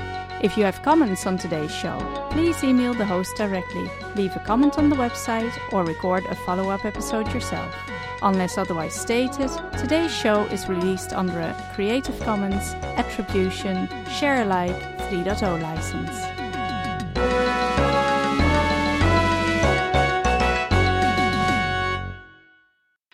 That looks like it could be interesting. Yeah, I saw that today, and I was like, yes, I will take it. I haven't seen Daredevil yet. Is it good? Daredevil is fucking awesome. It is basically, imagine if HBO got a hold of a Marvel property and still tied it into the MCU. It's fantastic. Ooh, HBO does good work. So this isn't just a rehash of the Ben Affleck Daredevil. No, they try very hard to intentionally, I think, in some way steer away from that movie, even though I still would argue that there are good things in the Ben Affleck Daredevil movie. There are not many, but there are some, and they avoid some of them, I think, to a detriment. But none of those good things are actually Ben Affleck. He is by far not the worst part of that movie. Seriously? I must not know Daredevil very well then. Honestly, the only movie I can remember enjoying Ben Affleck in was Dogma. I was just about to say Dogma. It's the only movie he hasn't been able to ruin. Maybe it's just because that movie is so irreverent to begin with. Let's just hope he doesn't screw up Batman. I don't think he will. I think there will be little for Batman to do, so he'll be okay. Is this Batman and Superman or Batman versus Superman? No, it's Batman v Superman. It's V because it's supposed to be like a trial, or at least that's the bullshit excuse they gave when they released the title. Because I'm fairly certain that Comic Land, every time Batman and Superman have gone head to head, Batman wins because he's just smarter. I just want to know why the fuck they didn't call the movie World's Finest like it should have been. So did you say Batman V as in versus Superman, or Batman V as in he's the real one? No, as in versus. That's the idea. Okay. Everything I see about the new, DC, we're gonna ape Marvel and make a contiguous movie property thing just makes me want to punch things. I'm just like, ugh. Next up on, oh my god, I can't believe I found this on Reddit. So he didn't commit suicide. He's still around. Honestly, that could pretty much be a show. Just go to the first page of Reddit and look for ridiculous things to talk about. To be honest, I'm not sure why that isn't a show yet. I would totally get down on that. There's an infant in that bag at the one at his feet. He looked so unhappy, though. It's like, the whole Third Reich didn't work out for me. I'm just going to ride the subway and read my phone. He looks oddly content, though. Like, this is life. Looks great for his age. Jeez, what's he eating? The souls of the oppressed. Oh, yeah, that's right. There's an infant in the bag. Honestly, for the show we had talked about, that might be a good way to get random inspiration, is to just roll the front page and find, hey, this looks crazy. Let's talk about that. I mean, if we're going to go a whole hog on this, let's just have 4chan the show. Let's just quit beating around the bush. Let's go straight to the worst of the internet. I am not sure my brain could take that. Or, more importantly, my faith in humanity. It's already so low that I'm pretty sure that would just be the coffin nail. Prairie. Wah, wah, wah. Hey, Taj, I got something to show you. Yes? Check out that picture. I think it is, Boogie. Oh, yeah, I'm sure it is. You're a pretty smart fella. So is that sitting in your driveway? Please say yes. No. Mine's in the shed. I am very happy for you, and I hate you at the same time. Thanks, man. I appreciate both of those things. That's not a picture of my bike, but for all intents and purposes, it is, because it's identical. That is a sweet-looking ride, man. Thanks, man. My wife bought it for me. She surprised me with it. You should definitely re-up with her for another, 5-year contract. That would work out. Yeah, I'm working on that. Yeah, she found it. It's she found it on Craigslist. It's a 2009, and the day we bought it, it had 61 miles on it. What? Listen, motorcycles are scary if you've never ridden one before. And someone bought that bike and scared the shit out of himself and put it in his garage and saved it for me until I was ready. I have a slightly odder story that is sad and worse and yet funnier. So up in Augusta, which is state capital, somebody bought a bike, put like 20 miles on it, and then had a wreck and died. And nobody rode the bike for like 20 years. And then my best friend's brother bought this bike and ended up fixing it up and riding it for a while. And they were like, dude, you're not going to ride the death bike. You are not going to ride the death bike. And then he sold it and bought a new one. That's good for him. He shouldn't ride the death bike. I thought that was going to end with he turned into Ghost Rider. It just went off the rails. He's not old enough to be Ghost Rider. Now he avenges everyone who's ever been bullied on a scooter. So just in case it makes it into the post show, because pictures don't translate, this is Suzuki Gladius SFV 650.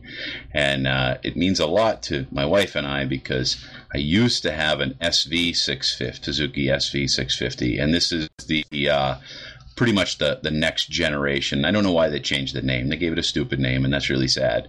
But they fixed every complaint I ever had about that bike. And I didn't have many. And the complaints that I did have weren't very serious. I just thought of like minor improvements. And they pretty much made all of them with this bike. And it's fantastic. They made the flywheel a little bit heavier so it tools along in first gear a little bit more calmly, which the SV didn't really do. They tweaked the fuel injection. They gave it an O2 sensor, so it goes into closed loop mode. They stretched the wheelbase a little bit, which I think makes it a little more stable, but the SV was plenty stable. But it still steers nice and quick. Actually, it feels like it steers even quicker because I'm lower on this one. The seat is much lower, which I always loved the high seat, but I was the only one who ever did because I have long legs. But yeah, they fixed everything. I just love the bike. There's a lot of plastic on it. I wish there wasn't so much plastic. It's got a beautiful steel tube trellis frame that wraps around the engine, and I wish they didn't have so much plastic covering that up. And they've got all the white that you see on that bike is plastic, and but it's just beautiful. It's blue and white, and my wife and I love it. When we met, I had the SV650, and we went on a couple of rides on that together before somebody crashed it for me, and we haven't really ridden since. I bought one more motorcycle in the interim, but we sold it pretty quickly because it was terrible. Neither of us liked it.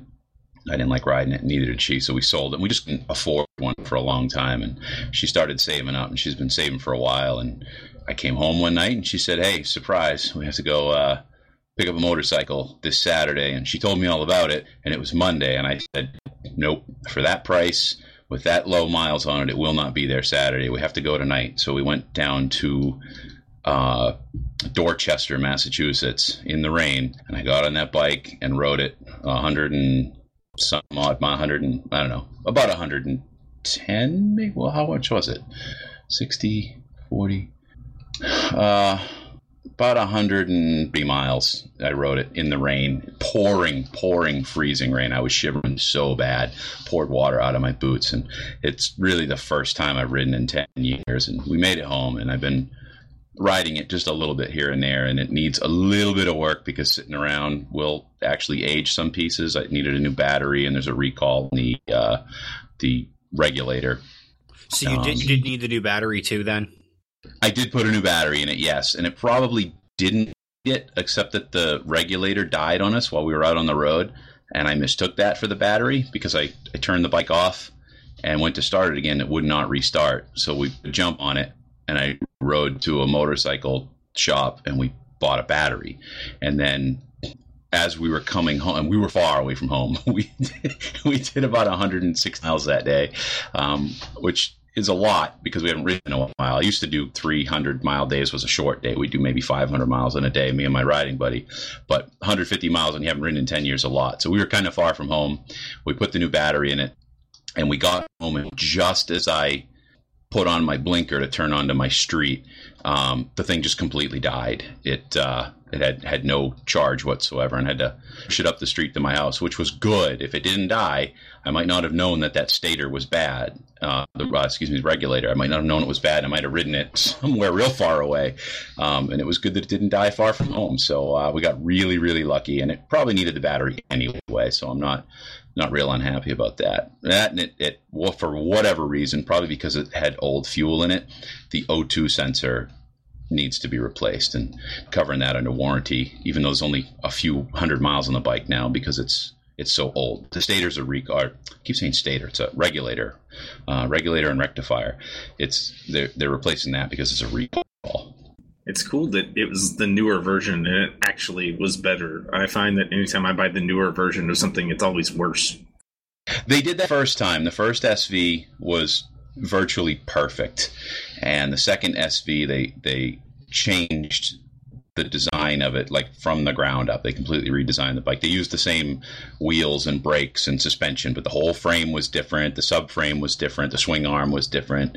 I mean, you name it. They fuel injected it. The original one was carbureted, and a lot of things got better and a lot of things didn't. And it was almost the same bike, and it had the same kind of power band. So you'll often see, multiple generations of SVs riding together because the engine's the same and the bike handle's the same, even though they feel different. But it was just, and I loved it, even though it was uglier than the first one, and it didn't idle, roll along at an idle. It didn't do that as well as the first one, and it was taller, and a lot of people found that uncomfortable. I thought it was comfortable. I loved the riding position on that one. But this one's just beautiful. Now, it's so much better looking than my other one, I think. But I can't ride it until I get a new regulator. Always sucks to have a toy you can't play with. Oh, I'm playing with it. Don't think I haven't. I changed the oil Saturday morning. I cleaned out the shed to make room for it. That's what I did Sunday. I took everything out of my shed and rearranged it and hung stuff up so I could put this in there and have it nice and safe. And now we know why your wife bought it for real. Yeah, right? Now she needs to buy something for my basement so I can get that cleaned out.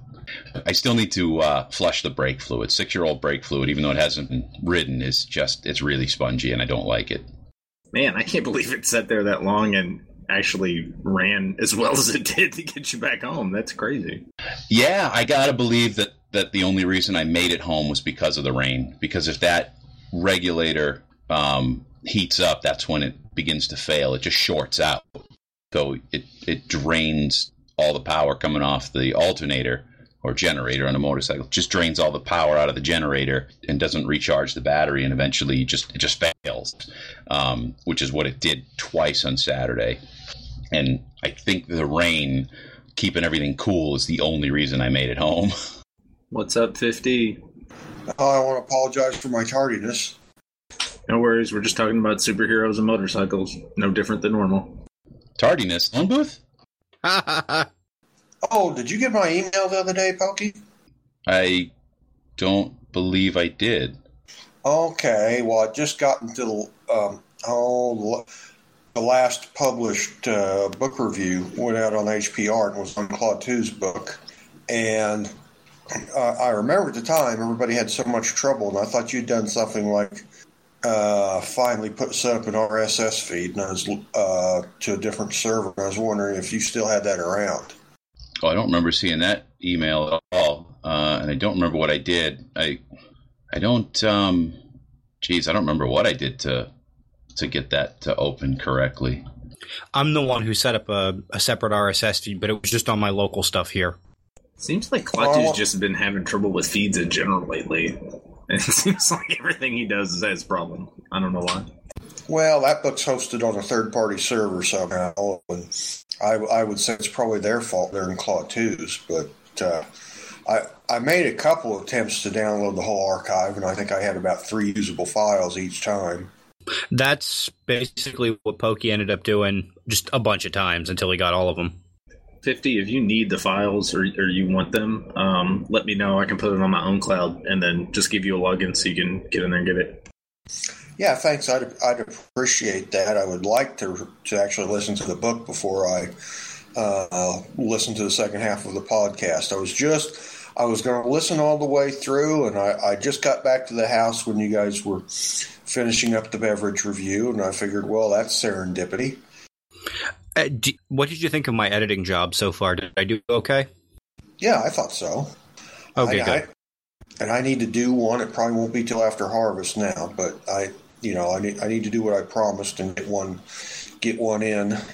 I'm also planning on going through and doing a couple of them in another month and a half. My wife and daughter are going to be gone for 2 weeks, and I'm going to have the house to myself, and I'm going to go absolutely crazy and edit audiobooks. Yeah, mark which ones you're doing, because tomorrow is my last day at work for 6 weeks, so I'm planning on going on an editing spree. I see you've got 2 of them tagged to do there, Taj, and then as I start them, I'll mark them. Well, Taj, if you get to them all before we do, that'd probably be easier. You let us know by email as you get each one done. We've got a page up somewhere here, 50. Give me a second, and I'll pull the link up. I've got that page somewhere that they're all hosted on. Then that right there is where we've got kind of the ones that we've recorded and haven't edited yet. Okay. I spent part of the day configuring at least a new to me laptop that came in the mail yesterday. This one that I was given after the fire. It's if you can close and open the lid, and the internal LCD will stay up for about 3 minutes, and then it goes dark again. So, but it shouldn't be too hard to fix. I found out I could get the whole lid unit off of eBay for about $30, so I've got one of those coming. But I've really missed my Panasonic Toughbook that I lost in the fire, so I got a CF-C1 i5, pretty small laptop off of eBay the other day, and it came yesterday. So I've got men up and running on it this morning. I was going to leave it dual boot, but this is something I'm going to probably cover in a Linux Lugcast, at least to give you something to talk about.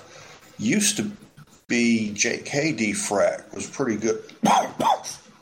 Was real good about this is something I talked about years ago that I learned, that you turn swap off, so that gets rid of all the swap files, and then you run it through a third-party defragger like JK defrag, and that puts all the Windows stuff up at the beginning, and then you can resize the Windows partition and make it pretty small, relatively, of course, for Windows. And, leave enough room to re-enable the swap and for any expansion in the future and whatever. And I ran it through four different defrags, Windows defraggers that were recommended by Lifehacker, and all of them, none of the stuff was at the beginning of the partition. It left all the system stuff right in the middle, and I think all the data right at the end. So finally, I used Magic Jelly Bean Key Finder to pull the key off for Windows in case it's different than the one stamped on the bottom of the computer, and save that over the network to the other computer, and then just wipe the drive, which would be the best thing anyway, because it's only 250 gig, and start over. Man, I always figure if I need Windows, maybe I can install it to a flash drive or something. That's pretty cool. And then I had a couple custom machines I really wanted to get back today, and I thought, well, let's make sure Windows Update is up to date. On the one, must be something to do with Update Tuesday. The one which the whole problem with it was it acted like it had malware running on it, because everything was incredibly slow, and what it turned out to be is just a broken update. Fortunately, I left Windows Update running long enough, and it fixed itself. I thought, well, I didn't get back. I wanted to grab the software that foolish IT software doesn't necessarily prevent the encryption malware from getting on your computer, but it does some like social engineering things to keep the user from doing things. So, I mean, it's not looking for the software, but it keeps you from doing things like clicking on a link in an email and it being an executable file. I think it's CryptoBlock. I got that on there, and there's one that's supposed to actually look for the profiles. I looked at it again, and I would suggest it for any Windows user, but it's not free. It only works for about 3 weeks, and then you got to pay $20. So I didn't put that on there for them, and that's kind of was they're waiting around for me to get time to do that. So I thought, well, I'll do updates while I'm here, and the one that successfully completed the update a week ago. And yeah, I shouldn't leave them sitting there that long. I ran up Windows Update again today, and it says, well, I can't update because this isn't a legitimate version of Windows. And a week ago it was. So, but I rebooted, did it again, and I don't know. It's sitting there looking like it's trying to update, but at least it's not telling me it's not legitimate Windows anymore. And the other one, finally, I got it started running an update, so it should be done by now. I don't know what the first one, if it's kind of learned on that. Sometimes you kind of let them sit long enough, and even though they don't show any progress, all of a sudden it pops up, okay, I'm done. I'm going to take this opportunity to restate how much I so very much hate Windows in every way, and their update is just one small part of that. Though it's huge, it's a huge gripe. It's just one small part of all of the things that I hate about Windows. Well, I had one, I think I've talked about it before, maybe not on this show, that just would not, do Windows Update. And the only thing that she really uses for is playing solitaire. But, if it had been somebody else's computer with this user, but I was on there like five hours on site. She actually called me to do this other computer. I fixed it and tried to do updates and stuff, and just would sit there and hang doing Windows Update. But if you go into all these solutions for Windows Update, Microsoft must have 15 of these fix me things where you click on, essentially downloads an exe and goes through, and then you try update. No, that didn't work. I mean, and just this plethora of different things. Try this, try that. I've only ever had that work once. I've tried it about 6 different times. It's only worked once for me. Oh yeah, I'm not a big fan of Microsoft's fix-it things. They hardly ever work right. But if you look into this problem, I mean, it's go here, go. I mean, it's never ending. Google search, do this. Okay, do this other thing. Now do this. There's not one place to go. Here's where we fix it. It's just, well, this worked for me, and there's and I was just down a rabbit hole that I was never going to get out of. The interesting thing I found is nobody hates Windows systems as much as Windows admins. Oh yeah, I mean, look, well, anybody in tech, who do we know in tech doesn't absolutely hate both Windows and Apple? Oh, no. I talk about how much I hate Windows, and then I talk to the Windows guys I work with, and they're like, oh, God, that's not even the half of it. That's not true. One of the heads of our tech department sat and lectured me about how Windows is the best operating system and how no web browser will ever be better than Internet Explorer. Okay, yeah, there is that type, too, who it's just, Microsoft makes it, I want it.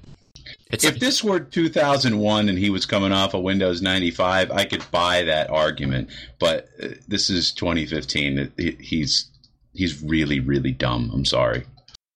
I would say with Internet Explorer, as far as vulnerabilities, is probably better than it was 5 years ago. But for somebody to sit there, if I managed somebody and they said to me with a straight face, okay, maybe they might prefer Windows, I'd be willing to give them that. But if somebody I employed came to me with a straight face and said that Internet Explorer, and I guess it's not going to be Internet Explorer anymore, but they said Internet Explorer is the best web browser, I would say, clean out your desk. I've called security. They will be here in 5 minutes. Here's the problem. He's a manager. So, he's the one running all of the techs in our department. He's in charge of all the technicians, which is ridiculous. And his whole argument was like, well, Chrome and Firefox won't run certain sites, but IE will run anything. And I'm like, yeah, it will, because Internet Explorer will run any shit you throw at it because it has no security whatsoever. Like, at least Chrome or something be like, this looks so shady. I'm not going to run it. Well, the downside of that with Firefox, and I experienced this in the last couple of weeks, is they made it much more difficult to access sites with self-signed certificates. But I'm like, screw you. Occasionally, I actually need to do that for a legitimate reason, and I had to go into the About config to turn it off. There wasn't even like a radio button that said, no, I really do know what I'm doing. Get the hell out of my way. And that kind of editorializing of the internet by both Mozilla and Google really bothers me. Well, there is. I ran into this on the new laptop, and I've been getting for months now. Every time I run a Flash video, all I'm saying this is an old version of Flash. I know there's a command line to supposedly bring the Flash up to date, and that worked a couple times. I did it today on my browser, Flash GTK for mine. I'm not sure if that necessarily worked or not. I haven't tested it. When I first started having the problem 4 months ago with it telling me that my Flash wasn't up to date, there's a separate command to update Flash independent from your normal system update, and that seemed to work a couple times, and after that it kept. Every time I hit a Flash site, I have to tell Firefox, yes, run the old insecure version of Flash. If you hit one of these sites that says you need to do this, install this plugin to or update your Flash, and you follow that all the way to Adobe's site, it looks like Adobe thinks you can install the current version of Flash on Linux, but they won't give you just like the deb or the RPM to download. It won't do a straight download. It throws it through whatever the program is that it would run if you double clicked on a deb rather than doing it the right way from a command line, and it fails every time. So it's Adobe's problem too. I don't think they're supposed to have a current version of Flash for Linux, but at least just let me download the deb or the RPM. Yeah, but they don't care about us anymore. They already said they weren't giving us current versions anymore. They don't care about us because they're scared of us. I mean, that's really what it's about. Well, yeah. I'm not convinced at all that they're like, oh, only people are using Windows and Mac. Because it's like, if you look at all these embedded devices, what are they? Like the Roku, what's it run on? Linux. It's everything that runs the software that Flash needs is going to be Linux. So they're still going to support it. They're just not going to use desktop users. And somebody's going to be smart enough to backwards engineer it. I mean, it's not that big of a deal to me. Frankly, if Flash would just die a horrible, painful death, I would be happy. Well, what they're trying to do is cripple the Linux users for at least the noobs who just want stuff to work, and then they go to Linux and they find out, oh, Flash doesn't work, we'll go back. I mean, yeah, obviously it's intentional, but they're trying to do it while Flash is still relevant. They know they've only got a couple of years of Flash being still relevant. I need Flash for some stuff at work, and I hate it, and it's awful, but I don't have a choice. And on my Linux workstation at work, I can use the official Google Chrome version, not the Chromium, but Chrome.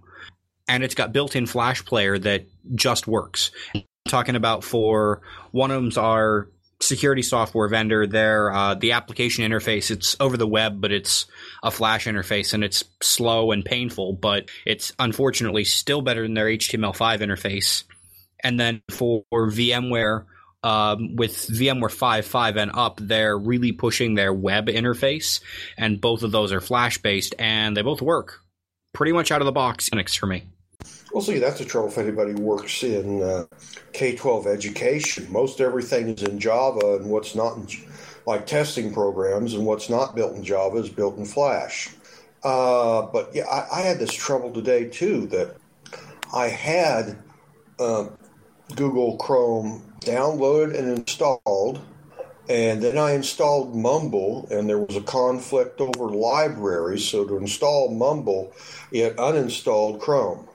See, this is one of the, and like, I'm of two minds. I love the anarchy, self-organizing nature of the internet. Like, I love that. But, like, the editorializing thing works. Because, as much as I hate to say it, when Apple said, we're not going to support Flash, they killed it. One company killed Flash. And you know what? It needed to die. It's terrible. You hear of all the security vulnerabilities, and it was time for somebody to do it. They had the clout to do it, so they did it. And it's just... like, the educational stuff, a lot of it's Java, a lot of it's Flash. A lot of it now, which is ridiculous. I saw that a couple of things we were looking at are Unity. So it's like they're basing it off of a game engine because it has the export to different things. So, I mean, somebody will step in and take its place. It's just, it will take time. And there'll be another shitty technology to replace this shitty technology. Anytime you're doing cross-platform with an export button, it's going to be shitty technology just based on it. If you want something to run on a platform, code it for the platform. It's not that hard. Well, the interesting analog to this, we'll see who wins. And I mentioned this just because I was revisiting this article this morning. I came across this thing that Delta is trying to hide their information from all of the flight booking sites, and especially the ones that are aggregators like Kayak. So I don't understand how that would work, that they're trying to hide it from Kayak and not from, say, Priceline or something. I don't know how you would even do that if all Kayak does is call Priceline and calls all the other and then presents that to you. Why? Doesn't that reduce their market penetration, not increase it? I was going to say, I would think they've been would be shooting themselves in the foot, but they don't want to be competitive on pricing. It's killing them to be competitive with everybody else. So they're saying, well, you know, if you want to fly Delta, you better call Delta or go to Delta's website. But they're also not competing on anything else. They can't shoot themselves in the foot because that would depressurize the cabin, and then they would die.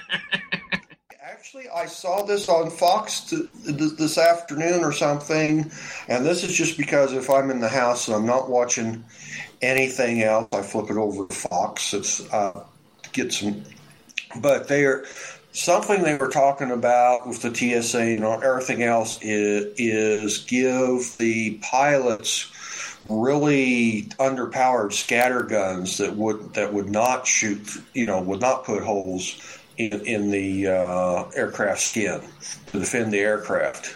How about we just not put guns in a pressurized can ever? Can we just all, as a species, agree that is bad news? Well, I mean, you take out the terrorists, of course, you take out the passengers at the same time, but, at least you don't fly into any buildings. My beverage is calling me. We got to start this book review so I can have some. Yes. Yeah, and on that, of course, I've listened to this book before. I did not get started on my second time through, so I hit about the first third. But I love this book, so I think I can intelligently discuss about any part of it. It's just maybe getting it confused with the second book.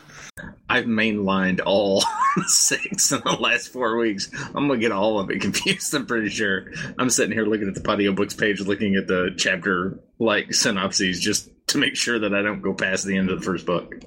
It's hard. It's like potato chip. Yeah, we both said that. Yeah, I started last week, and I couldn't quite make it through the series. It's hard for me not to listen to the entire series if I start the one book. I was going to call bullshit on that because I know you were hangouting me on Google Plus oh my god, this book is awesome. I am currently on, if my player will ever load, I'm on episode 26 of Owner's Share, and I started last Monday.